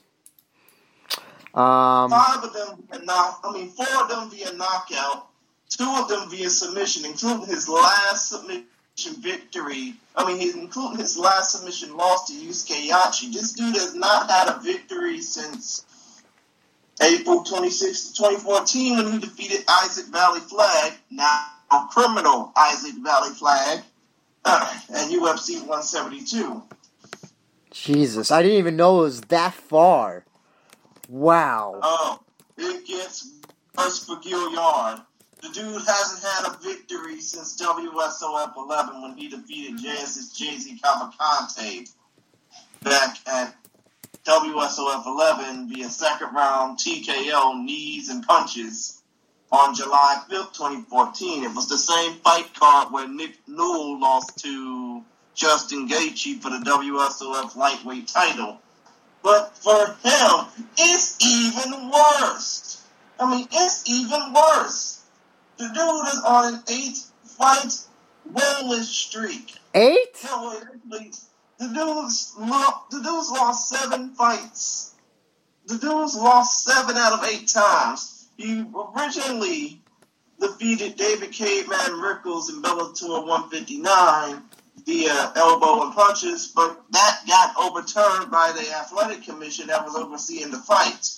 Okay. Well, in my book, if you break the unified whatever rules of that athletic commission and they retract your win, to me it doesn't count. So he has had no win since my God. Does his record was his last win in a UFC match? I can't believe it was. No, his last win was in the WSOF. Okay. But other than that, he's lost via unanimous decision. He's lost via split decision, unanimous decision, and of course, knockout. So I guess seriously, he's on an 8-fight. He's on an 8-fight winless streak, as far as I'm concerned. Yeah. And his last fight, he lost to Maurice. He lost to Maurice Jackson in the Superior Combat League out in Denver, Colorado. Maurice Jackson is a guy fighting out of Chicago by way of Jackson Winklejohn in Albuquerque, New Mexico. And he lost to him in the second round via knockout, 1 minute 50 seconds, in what looked like a lazy fight on Gilliard's part. Did he make weight for that match? Let me check. Yes, it was a middleweight fight. What? Oh, great. Oh, middleweight. Oh, okay. Okay. Phew. I thought it was actually going to be at a weight that he normally competed at. But yes, also, talking about weight, is this fight technically catch weight? Yes, it is. Okay. It is a catch weight of 73 kilos or 160 pounds. Gilliard obviously fought as a middleweight in his last few fights. including losses to Israel Adesanya and Muslim Salikov, where he was made silly into a highlight reel. Both times, of course. Okay, so we got two fighters who were on losing streaks, not necessarily by decisions, but by finishes. We got one guy who struggles to make weight at lightweight and at welterweight, and is now a incredibly undersized middleweight. We have that's Gilliard, for those wondering, and we have Gomi, who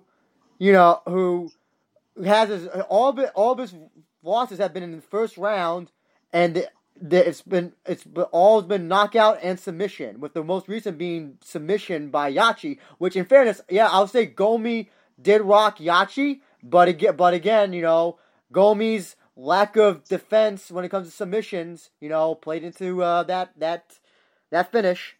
But I guess the big question, well, there's two questions. One, does Gilliard make this weight? And two, why is this fight happening? Let me go ahead and answer number 2 first. Why the hell is this fight happening? It's because, to be honest, I don't know. But the fight was supposed to have been Takanori Gomi versus Andy Sauer. However, Andy Sauer is now a competitor for ONE FC, and that obviously irated Nobuyuki Sakakibara, the boss of Rizin.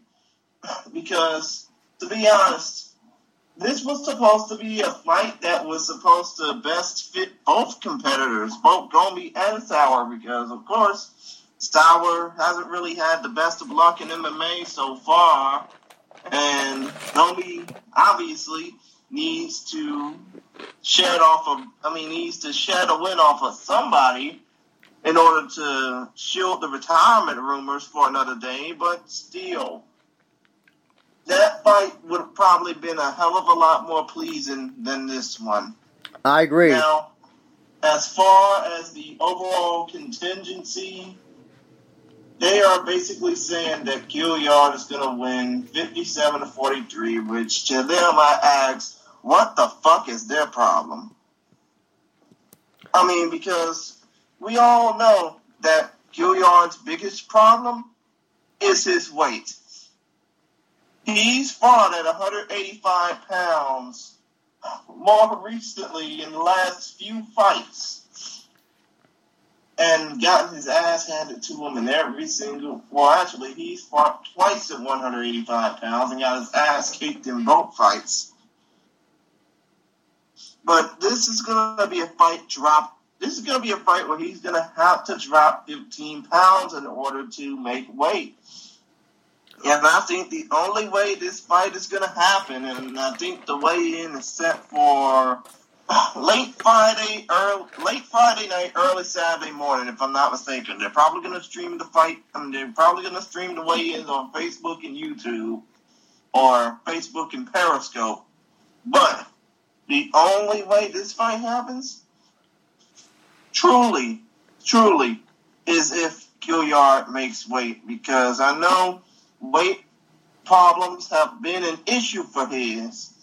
I know that making it to 160 for him probably isn't easy, but I really hope that he makes weight, because if not, then he's going to have to basically start the fight off with a deduction. Then if he does end up somehow winning the fight, as we've seen with fighters before in Rizin, like Felipe Efrain and now UFC signee Kai France, if you miss weight, you're not going to win the fight. It's going to be overturned into a no contest, and you're not going to be fighting for Rizin anymore. I agree. I wish I wish they could do that here. I wish they would do that here. That would be a great way to stop people from missing the weight. But like you said, if Gilliard does not make weight, then what the? I'll even tell you this. So, Rizin Confession video number 15.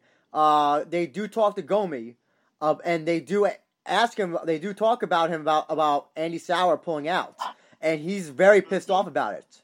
He was very upset about it. he does say that, he did bring up that him and Gillard were in the UFC at the same time, which I'm actually kind of surprised that the two's paths never crossed while in UFC. But, yeah, Gomi is just as much pissed off that Andy Sauer jumped ship just as much as we are. Just as much as Nobuyuki Sakakibara was. Especially him, of all people. I mean, I'm speechless on what to say about this fight because I don't want it to happen, and I don't really want to pick a winner, but obviously that can't, I obviously have to pick somebody, but I don't want this fight happening. Like, it's funny when people say, oh, we don't want to see Gabby Garcia fight grandmas. I love seeing that stuff. But I don't want to see Gomi and Gillard just because there's so many factors that can happen in this match that I am not happy with. Gillard missing weight, obviously, but also this losing streak that goes above their combined losing streaks over 10, over a dozen. And that is impressive. That is quite impressive. And both of those guys, let's be real, have not won fights in the last 4 years. Exactly. The last 4 years, even though months apart, they have not won a fight since 2014.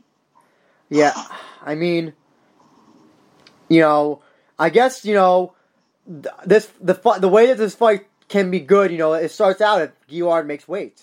I guess that's how that's one good way to start off, but like, him making weight is more like I have to see it to believe it. When he's on the scale, and then the people at the weigh-in say he weighs in at 161, then things will be maybe less.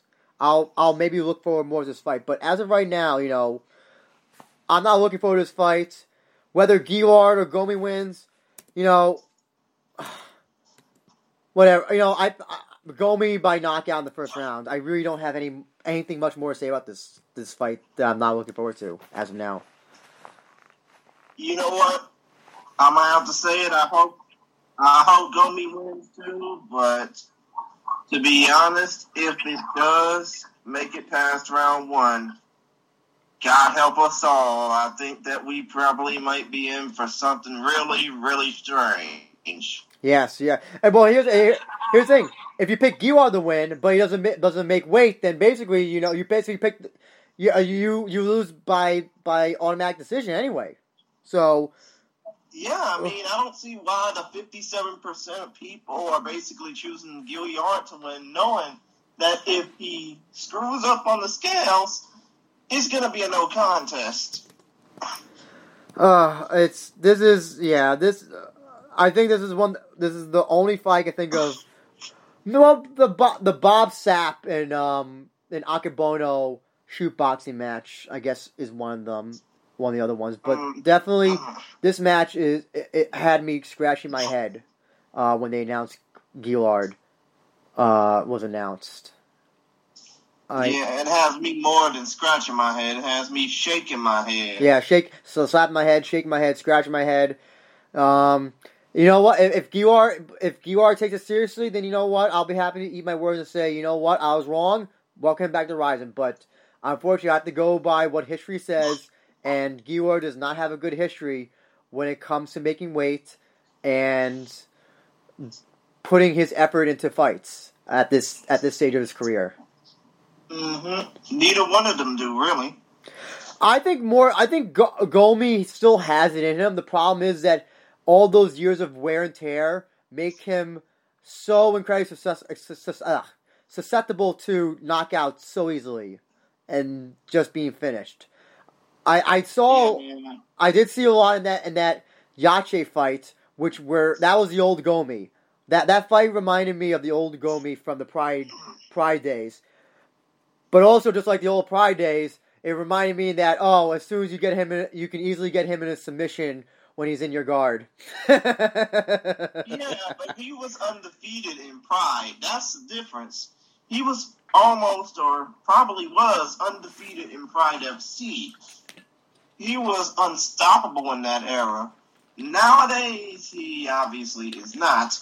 But I do think that glimpses of the old Gomi will show in that Gilliard fight as long as Gilliard makes weight. And really, you can't talk about the fight until he actually makes weight. So I don't want to say we're wasting our breath, but we kind of are.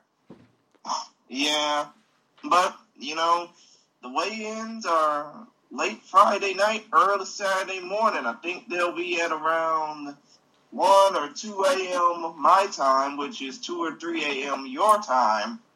So, we'll see what happens. Yes, hopefully he makes weight. That's all I can say. Now, as far as the tri-main event is concerned, we have former Ryzen Openweight Grand Prix finalist Yuri Denisha Prohaska versus Bruno Enrique Capelosa.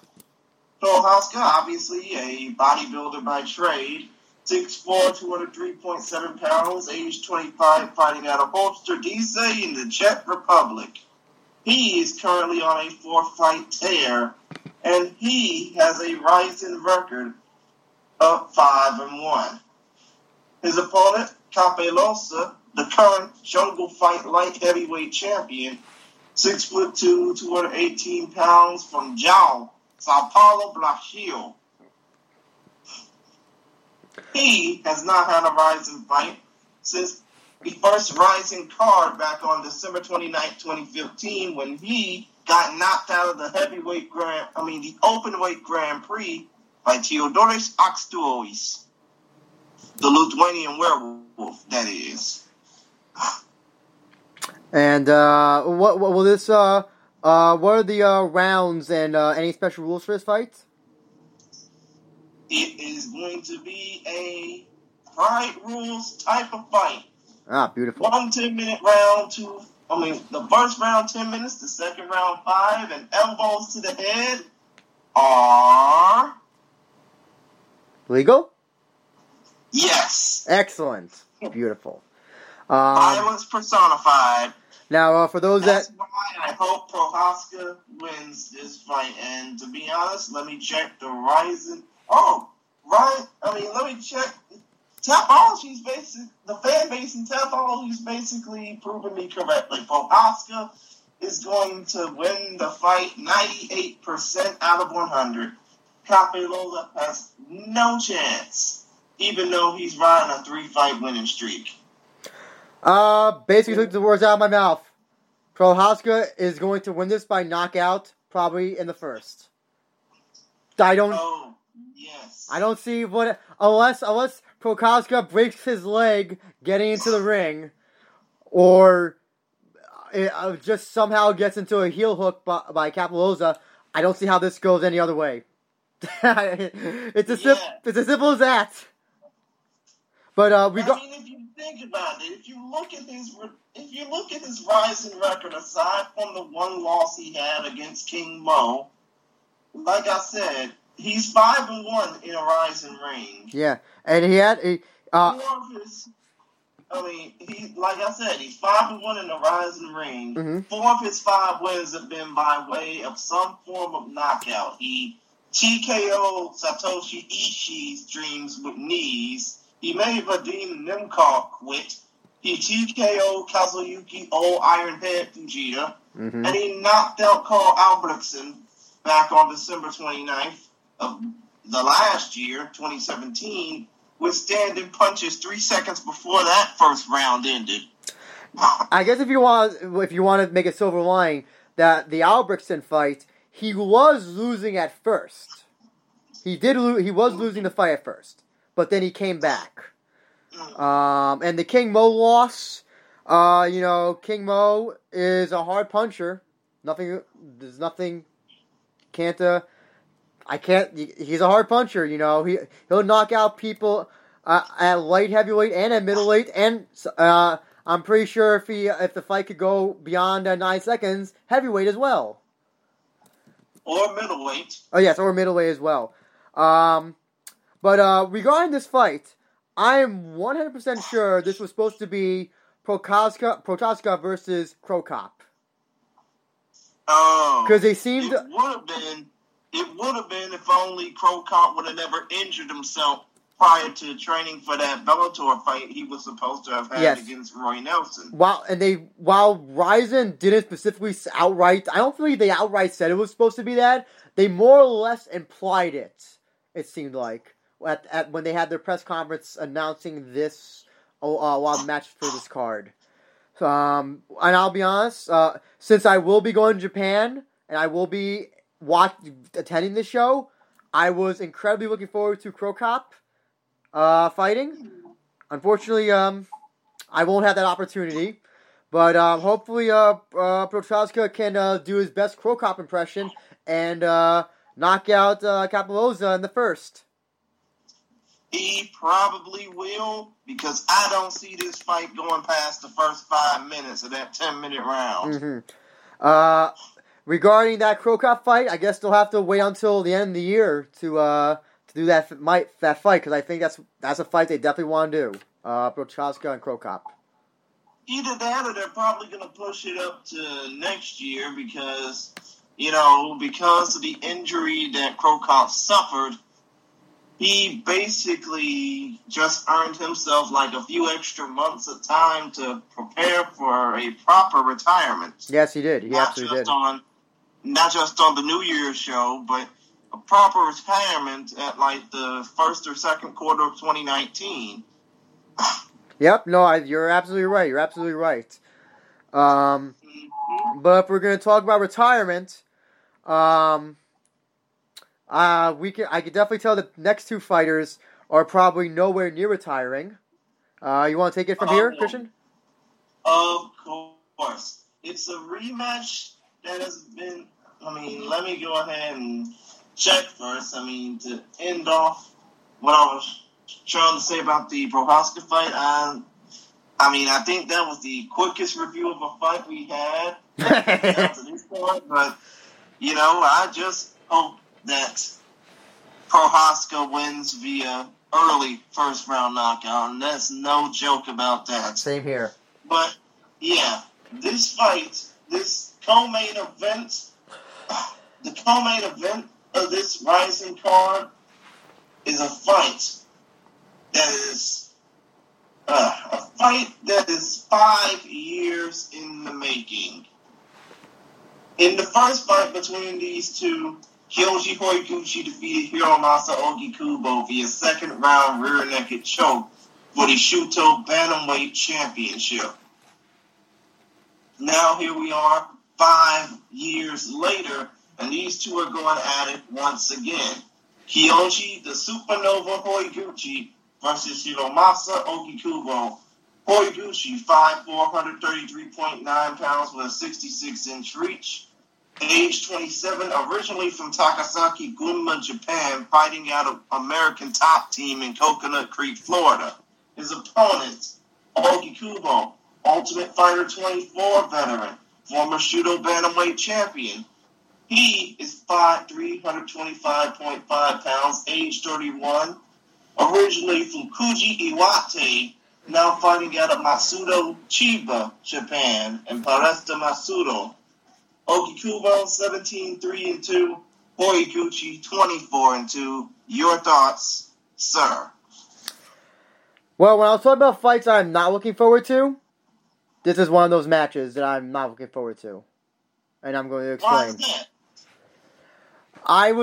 I am dumbfounded as to why this match is happening. Because I see... The only person who has anything to gain from this match is Ogikubo. Horiguchi has nothing to gain from this match if he wins. Oh, right. If they wanted to do a rematch, and I know obviously they can't do it now, Masakatsu Ueda, who just retired this year, I believe I think he retired at the age of 32 from MMA. I would have at least liked to have seen a rematch like that, considering that's only Horiguchi's only other loss besides to Mighty Mouse Demetrius Johnson. I watched the Ogi Kubo match that they had back in what was it, 2013, 2014? Yeah, 2013. Okay. It was in March of 2013. And I watched that match, and I saw nothing in that match that made me think, you know what, Ogi Kubo had a chance in that match. And I know that he's on a winning streak now. But this fight, it doesn't sell me on anything as a challenge to Horiguchi. It really doesn't. I know that's, it's not at all intriguing. It's not at all making me think, you know what, Horiguchi has a chance to lose this match. If Horiguchi loses this match, then his entire momentum, I think, will be for this supposed kickboxing Grand Prix thing that they're maybe doing this year is going to stall. So, and if he wins, you know what? He defeats somebody who he fought about 5 years ago, and this match does not excite me at all in the least. I feel like you disagree with me. Yeah, I kind of do. I mean, because granted, yeah, of course, Horiguchi is going to be hopefully fighting in a big tournament at the end of the year that'll hopefully see him face off against Tenshin Nasukawa. But if you think about it, this fight is to just keep him busy because... Oh, yeah, no, it absolutely is. In case you haven't forgotten, dude's on a 9-fight winning streak. Yes. 3 in the UFC, 6 in Rizin. Yes, He's looking to make it number 7 after next weekend. And, of course, we still can't forget the 9-second ass-kicking he gave Ian McCall that gave McCall an ultimatum to retire. The point of the matter is when it comes down to this particular fight, and Ogi Kubo's riding a 2-fight winning streak with his most recent win against Onibosu back on October 15th of 2017. I mean, basically, these two men haven't fought each other in 5 years. And like you said, the only person that has anything to gain from this is Ogi Kubo. Because if he wins this, he'll have a chance to avenge one of his few defeats that he has on his record. Other than Eduardo Doodle Dantas, who now fights for the Pro Fighters League. No, wait, actually, he fights for Bellator. But the point of the matter is, if Horiguchi ends up winning this fight, he'll have a wave of momentum going into the rest of the year's events. Rizin 13 in September or October, and Rizin 14, obviously, at the end of the year. Mm-hmm. So I have a feeling that if Horiguchi ends up winning this fight, and I think that he will, as does the Tapology fandom. Oh, yes, they do. Yeah, they definitely want to see the fight go Horiguchi's way, but I think if Horiguchi wins, he's going to have a lot of momentum to carry on into possibly a fight against Tenshin Nasukawa, and how the makeup of that kickboxing tournament that they're going to take part in will take place. Mm-hmm. And, of course, the Tapology contingent agrees. Horiguchi is going to win 98% to 2%, and I think Horiguchi, seeing the fact this fight is going to be, seeing the fact that this fight is going to be a fight, of course, first round 10 minutes, second round 5, elbows to the head are allowed. Yeah, I definitely see Horiguchi winning this fight. But also, in the first round. I also wanted to say I'm also not happy that this fight is a catch weight. I don't like it when matches are made for catch weight unless there's really specific circumstances. It's catch weight because Horiguchi doesn't want to go down to flyweight, but also Ogi Kubo, they're not. It's clearly a middle ground that these two agreed to. to have this at the weight that they did at 132 pounds.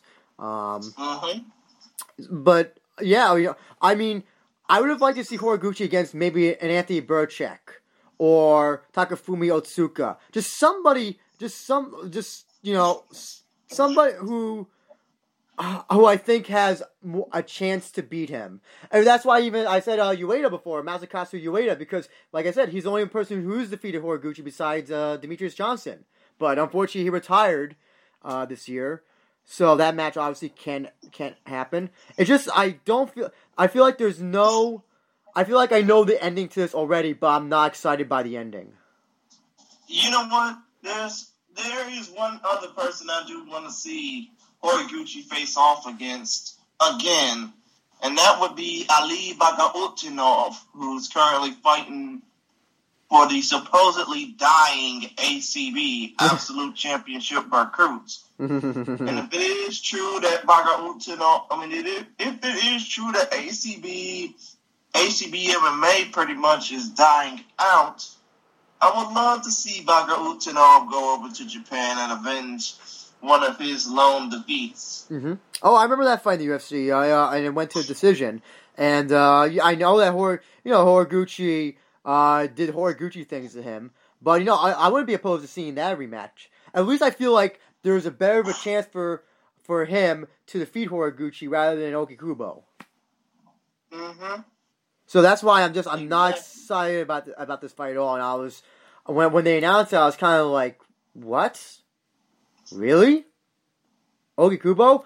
Oh, also, by the way, on the Rising Confessions video, number 14, where they profile Horiguchi and Okikubo, holy shit, poor Okikubo has had a shitload of bad luck in his life. Mm-hmm. As you know, he was in the Team Benavidez versus Team Cejudo Ultimate Fighter season. I forgot. I think he made the finals, right? But he lost against I'm forgetting the name right now.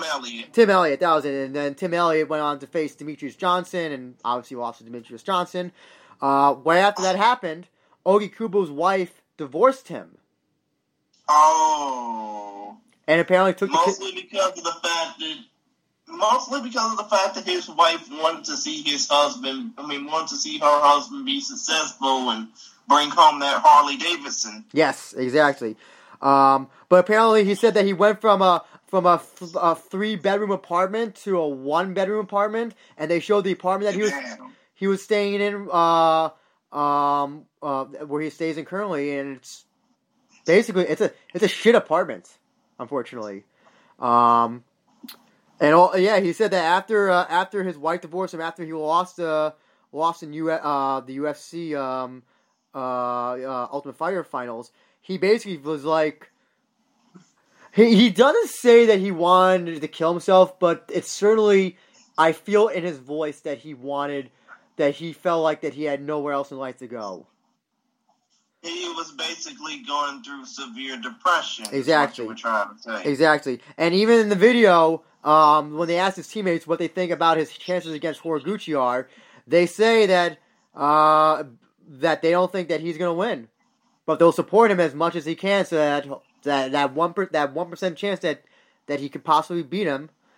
So, and it's a great parallel between the two of them, because they show Horiguchi's obviously his long winning streak, success, and all that stuff. On the other hand, you have Okikubo, who minus his two fight winning streak, hasn't had a lot of luck in the fight game. So yeah, especially seeing the fact that the UFC didn't pick him up, that's a damn shame. Yeah, which was really surprising, because even a loss like that, it went to decision, I believe, his loss against Tim Elliott. But even I feel like they have no flyweights, and I kind of just figured that they would hire almost all those flyweights on those cards, but they didn't. For whatever reason. I remember they did that. I think they only got select flyweights on that show.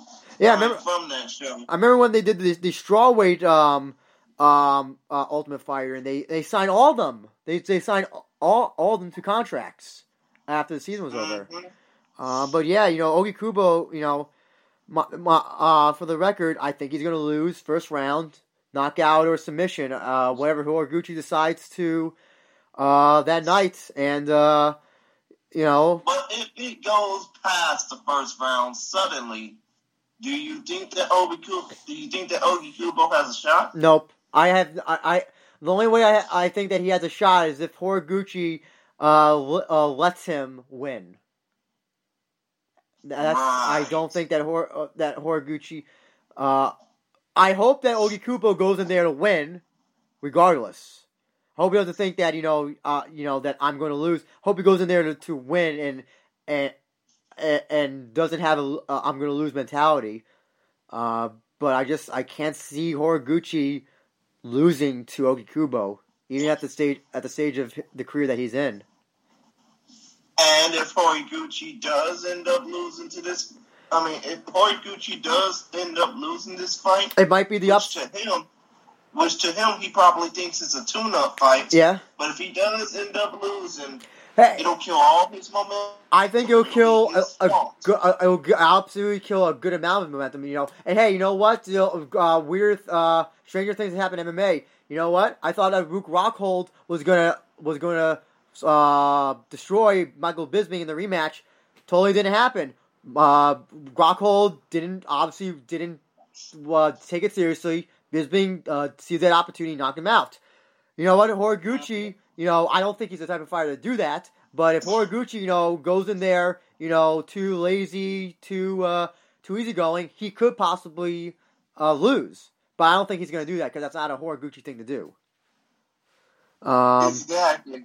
But yeah, if Horiguchi does lose, I think it only hurts him and the and what he means to Rizin going forward and to that kickboxing tournament, because I think Rizin does want to have Horiguchi and Tenshin in a kickboxing match with both of them undefeated, or I should say, close undefeated in Rizin in that tournament. Exactly.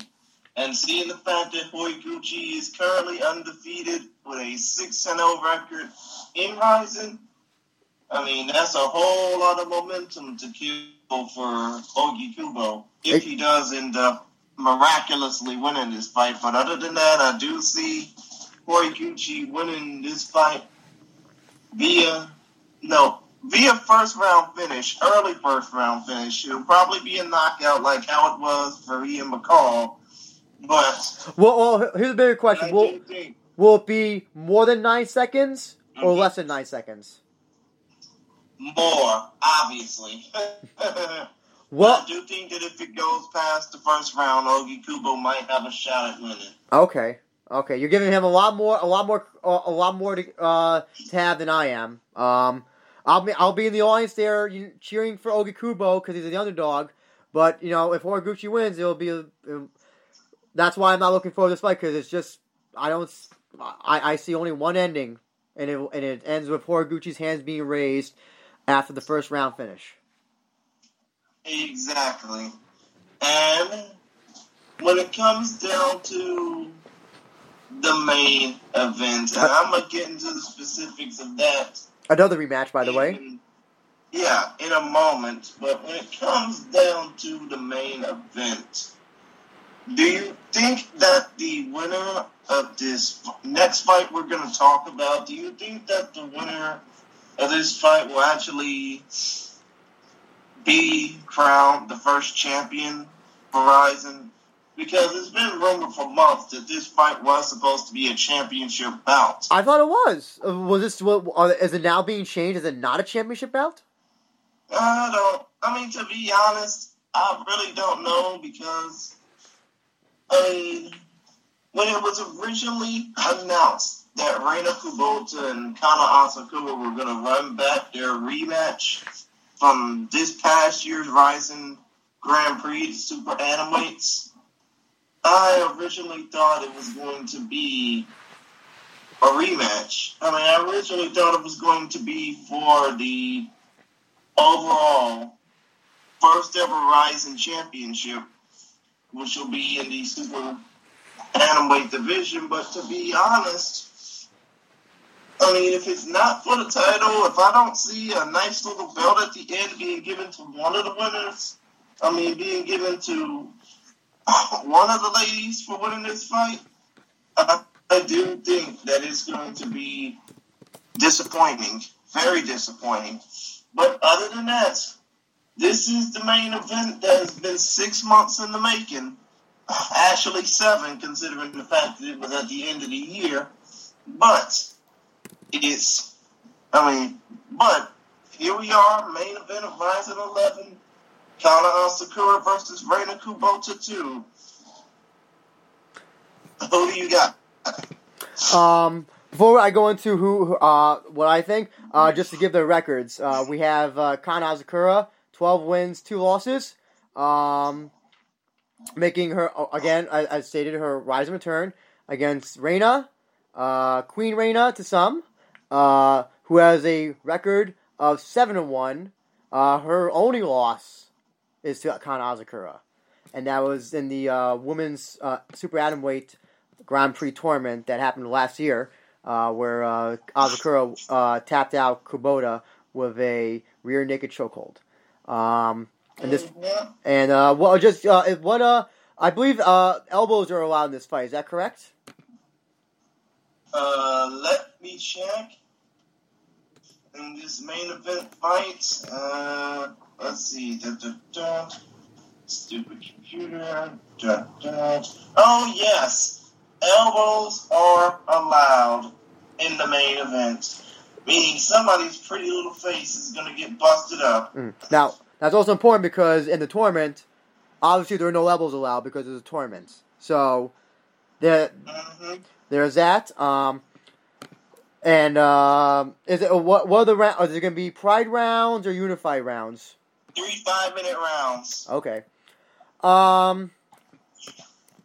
Regarding the belt, I could have swore that I heard Sakakibara said this was going to be for a belt, and I think at the press conferences they mentioned belt a bunch of times. If this is not for a belt, then I must have missed something or I wasn't paying attention. Because nobody informed me until you mentioned it that this might not be actually for the super atomweight belt. If there's no belt, I mean, we know the issues with other organizations that have been having with championship belts, and with the way that Japanese MMA is, with fighters fighting in different promotions and taking long layoffs. I mean, I don't know. I'm kind of happy without belts so far. I mean, come to think of it, do you think that it would be a lot less hectic without a belt, or I'm happy with just tournament. With a belt, I'm happy without belts as of now. We can do Grand Prix and award Grand Prix belts and all that stuff. But at this point, belts, I think, will just make more of a nuisance to the Rizin roster until they have to first figure out the mistakes that other promotions are making and how not to repeat those when it comes to belts in their divisions. Oh, you mean like no interim champion? Exactly. Or none of this catch weight bullshit and all that stuff. I don't want to hear. If I'm hearing interim belts on every other Rising card, then they fucked up, and they are making the same mistakes that a lot of other promotions are making. And also, not to mention Rising as a promotion. If whoever wins this match and if it is for a belt and they do win that belt. Let's say Kana Asakura she wins. She goes to Deep Jewels and she loses to whoever in the next in her next Deep Jewels matchup. So you just had the Rizin Super Atomweight champion lose to the Deep Jewels a Deep Jewel's non-title contender. And yeah, it would basically be seen as embarrassing to the promotion. And I think for example, going back on pro wrestling a little bit, remember when Bob Sapp was the IWGP Heavyweight Champion and he lost that K1 MMA fight to Kazuyuki Fujita? Yep, and they stripped him. They stripped him of the IWGP title. It was absolutely yes. You know, and especially because Ryzen. Would you say that Ryzen is the biggest promotion in Japan right now in terms of, I guess, size and notoriety? Well, to be honest, I'll always think the biggest MMA promotion in Japan was Pride FC. Oh, I mean like right now. Right now, currently, would you say that Ryzen probably is the biggest? Yeah, they are the biggest, even though you got mainstays like Deep, Shudo, and Pancrase still out there, still making great fighters and still making great fights. The problem with organization... The problem with Oh, sorry, I was going to say, the problem with organizations like Pancrase and Shuto and other promotions, they're at a smaller stage than Ryzen, where I don't want to say that they can afford to lose, that they can have their champions lose to other promotions, but Ryzen at what the stage of what they're at, you obviously don't want the champions to lose in other promotions that are smaller. So I like right now that there's no belts, but if Ryzen wants to figure out ways to make belts work, I'm willing to give him a shot on that. But right now, if you hold a gun to my head and said, you want to see belts in Ryzen, I say no. Exactly. Regarding this fight, though, whether it's for a belt or not for a belt, I am actually really looking forward to this matchup. And that actually is probably the one I'm most looking forward to. I thought that Reina would beat Kana in the first match, and I was dead ass wrong about that. And with this match, presuming that Reina learns from her mistakes, it's actually interesting. In the Ryzen Confessions video, I think it was number 14. They profile Kana Azakura and Reina. They have a segment where Reina goes to train with Rumina Sato. Remember him? Yeah, Rumina Sato, JMMA legend. Yep, the Instinct fighter. And I don't know. I don't want to say he was the first to do a flying armbar, but was he maybe the first Japanese fighter to do a flying armbar? Yes. Which Reina, if you remember in one of her, I think it was her second fight, she won by flying armbar. Actually, it was her first MMA fight. She defeated Elena Valentino via flying armbar. Oh, okay. That was it. Which she said Sato trained her with. But in this video, Sato basically says, and he says this point blank to Reina, and it's like he has no chill when he is critical of her. He tells her, I think you've been coasting on your natural skills in all of your MMA fights, but your skills are not. Your coasting is not good enough for Kana, and the way that Reina you could just see her soul just like exit her body and just realize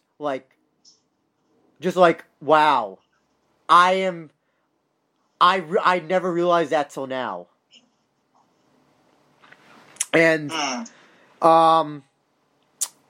I don't know if I hope this is not like a Ronda Rousey thing where, you know, Rousey obviously was not the same after her first loss to Holly Holm.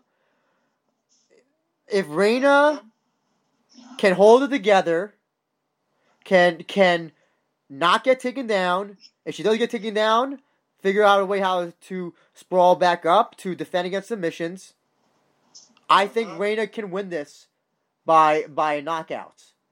If she does not, obviously she's going to get taken down and submitted, and it'll be no different than the first match.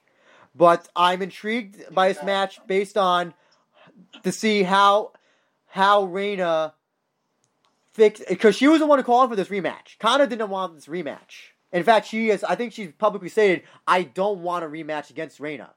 And also Reina has said that when she went into that fight, she thought of Kana as her friend more than her opponent. But now she says that she now sees her Kana now as her opponent as opposed to her friend. And if Reina does go in there with that mentality, I think that Reina can win this. I really do think she can win this. What are your thoughts? Hey, to be honest, I think Reina probably will win this. But what is Tapology basically saying? What is their fandom saying? They're saying they're picking Kana Asakura with 63% of the members voting, and Reina at 37%. So that's more than a majority.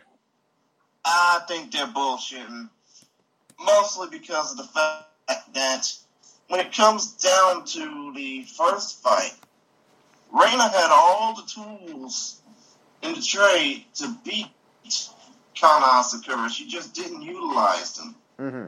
I think it should be important to mention both the mental and physical tools. Mm-hmm. But to be honest, if Reina can hold herself up, if Reina can keep herself composed enough in order to win this fight, I think it might end in the first round. I agree. I think it probably might end in the first or second round, but if it doesn't happen, if it basically goes to a third and final round, it probably will, or if it goes to a decision, I won't be surprised if Kana ends up winning it. I can't see this going to a decision. I think this is going to be finished in the first or second round. And if it is, if it's first or second round, I'm hoping that it's Reina. If it goes beyond the second round, then probably I would have to give the edge to Kana Asakura to take the win then. But if Reina can get that one kick or that one kick to the liver or that one punch to the liver, she can end it, and probably we'll have a third rematch, a rubber match to have maybe later in the year. Yeah, or at the beginning of next year. Also, it should be noted that Reina just recently did have a was it a shoot boxing? Yeah, shoot boxing bout against a Brazilian fighter. I'm forgetting her name right now. But I think that was. I think it was Cindy Alves or something. Damn it, I don't remember. But I thought that was an interesting type of fighter to put her against. It was Elaine Leal. And she won.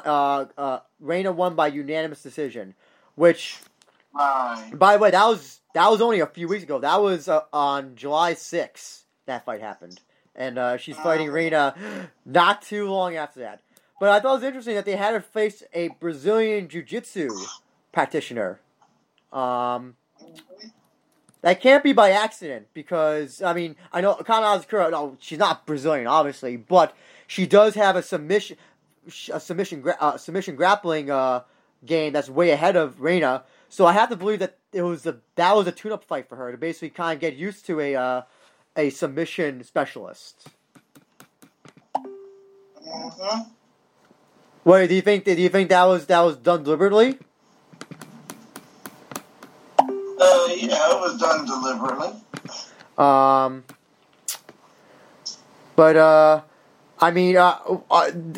I think this will be a great fight. I do think this is a fight that I am looking forward to. It might actually. I don't know if I'll say it's most I'm looking forward to. If it's not the most, it's either Kitaoka and Brandao. I'm really looking forward to, but. This match, tied between first and second, I would say this match and the Kitaoka Brandao fight are the two fights I'm most looking forward to. And, I hope that if Reina, I just worry that I hope that if Reina loses, that she doesn't turn her back on MMA. I think she still can be a successful MMA fighter, even with 2 losses from Kana, if that winds up happening.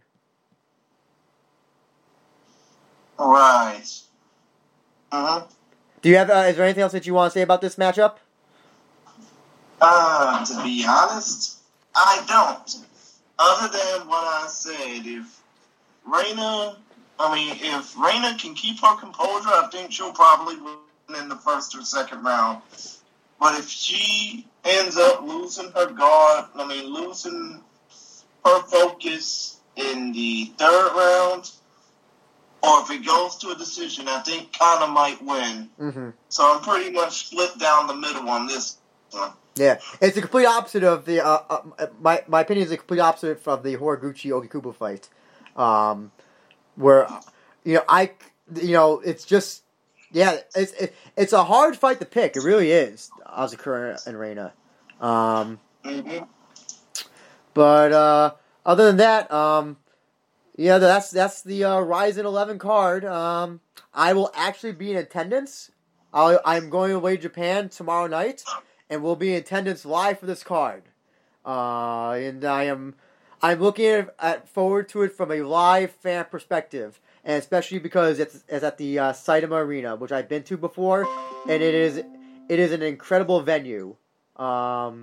If you're ever in Japan, you have to make a stop to the Saitama, the world famous Saitama Super Arena, just because it's such a marvel, just like everything that's happened there history wise, MMA, boxing, wrestling.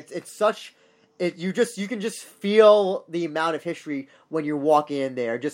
It feels like a Madison Square Garden aura to it. And as for me, I will try and find a way to watch it on the Fight TV app. I'm currently trying to hustle just to get enough credits just to see it. But, whether or not I see the fight on the Fight TV app or have to go to other means in order to watch it, I just hope the fight will be fun. Mm-hmm. I just hope the fight card will be fun to watch, with the exception of the Gomi Gilliard fight. It's going to take a whole lot of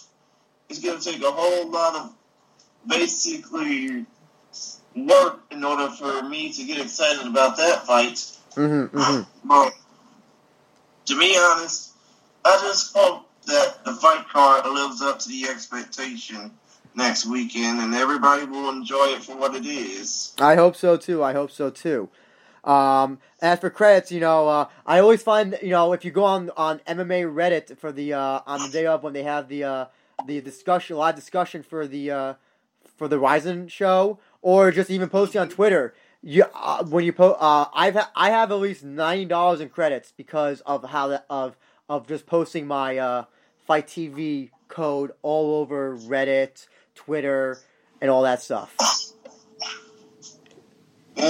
Shit. Maybe I need to probably get on Reddit. Maybe I'll get better results just like you have. Oh, it will work. Trust me. I guarantee. As somebody who didn't think it was gonna work, and I've somehow racked up $90 in credits.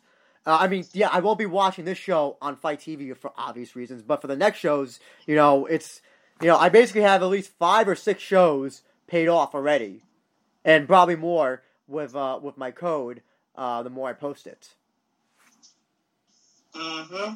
But that's Ryzen 11, and hope what we'll try to do for a review is, I'm gonna be in a different time zone than you will. I will be wide awake at 12 p.m. or 1 p.m. whatever time the show starts at Japan time, and by the time it's over for you, you'll be probably half asleep or sleeping. Yeah, I probably will, because it'll be 6 a.m. in the morning.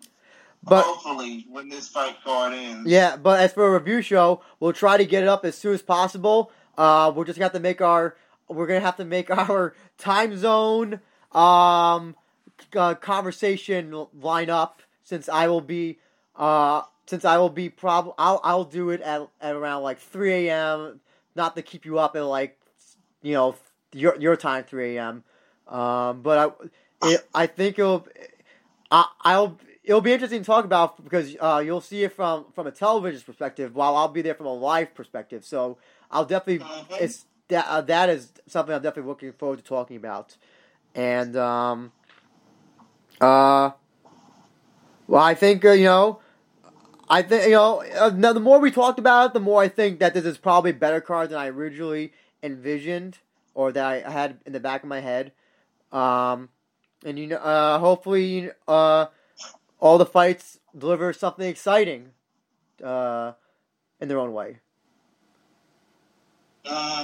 And with that, I'd like to give you opportunity, Christian, to plug your Twitter and your other social media and anything about Focus Fights and all that stuff. Well, first of all, I mean, like I've been saying before when it comes down to this podcast, Focus Fights, we are on Twitter at Focus Fights. Our website address is focusfights.com, and let me go ahead and try and get their Twitter account up at Focus Fights.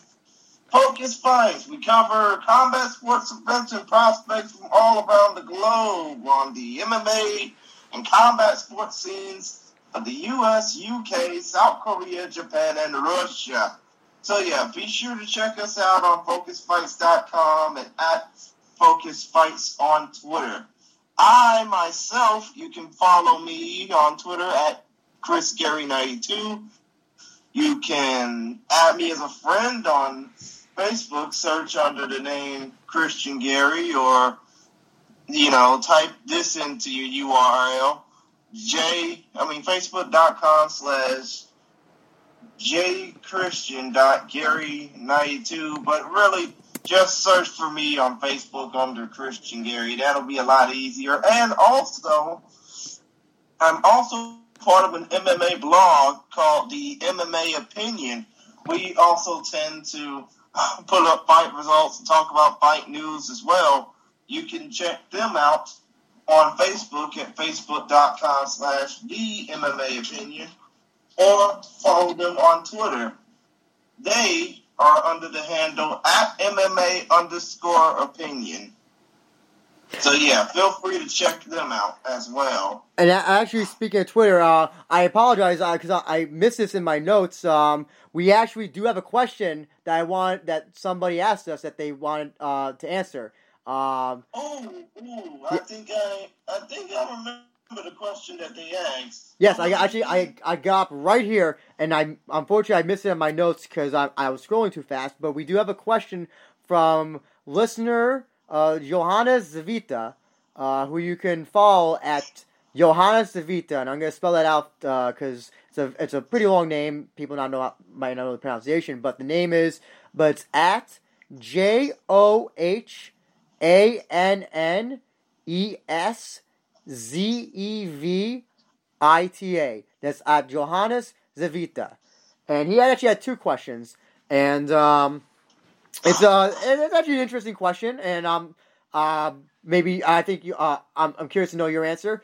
His first question is: Sakakibara-san stated that there were chances of a Gabby Garcia fighting in Rizin 11, but this won't happen. Is she available to fight now? And going off of that, his second question is there any prediction of when the next Gabby Garcia fight will take place? Well, to be honest, her last fight was in Road FC, if I remember correctly. She had a smashing victory. Let me check and see who was her opponent. It was a Russian, the Russian fighter. I'm forgetting her name. Great. She was a member. Her opponent is probably a member of the Octagon fighting team. Yeah. If I remember correctly. But yeah, Gabby had a smashing success over in China, defeating Veronica Futina. That was a Futina. The rear naked choke. After, getting those two no contest off her mind, but still. And I think missing weight. I really do But to Johannes, I think that Gabby is available to fight now. As a matter of fact, she's been available to fight for at least the last couple of months after defeating Fultina. But as far as your second part of the question goes, I think that the next Gabby Garcia fight will probably, if it doesn't take place on another ONE FC card this year, especially in China, I have a feeling that it will probably take place at one of the two Rising year-end cards, Rising 13 in September or October, and Rising 14 at year's end. But if Road FC doesn't come a knocking, I'm pretty sure that Gabby will be available for the last two Rising cards. That's about all I can say about that. But thanks for the question, Johannes. I also just like we appreciate that. I would also just like to just add to that. She missed her last fight. She missed weight by 26 pounds, and I'm pretty sure that Rising doesn't want her to fight until she can absolutely make whatever weight they want her to make for the next fights.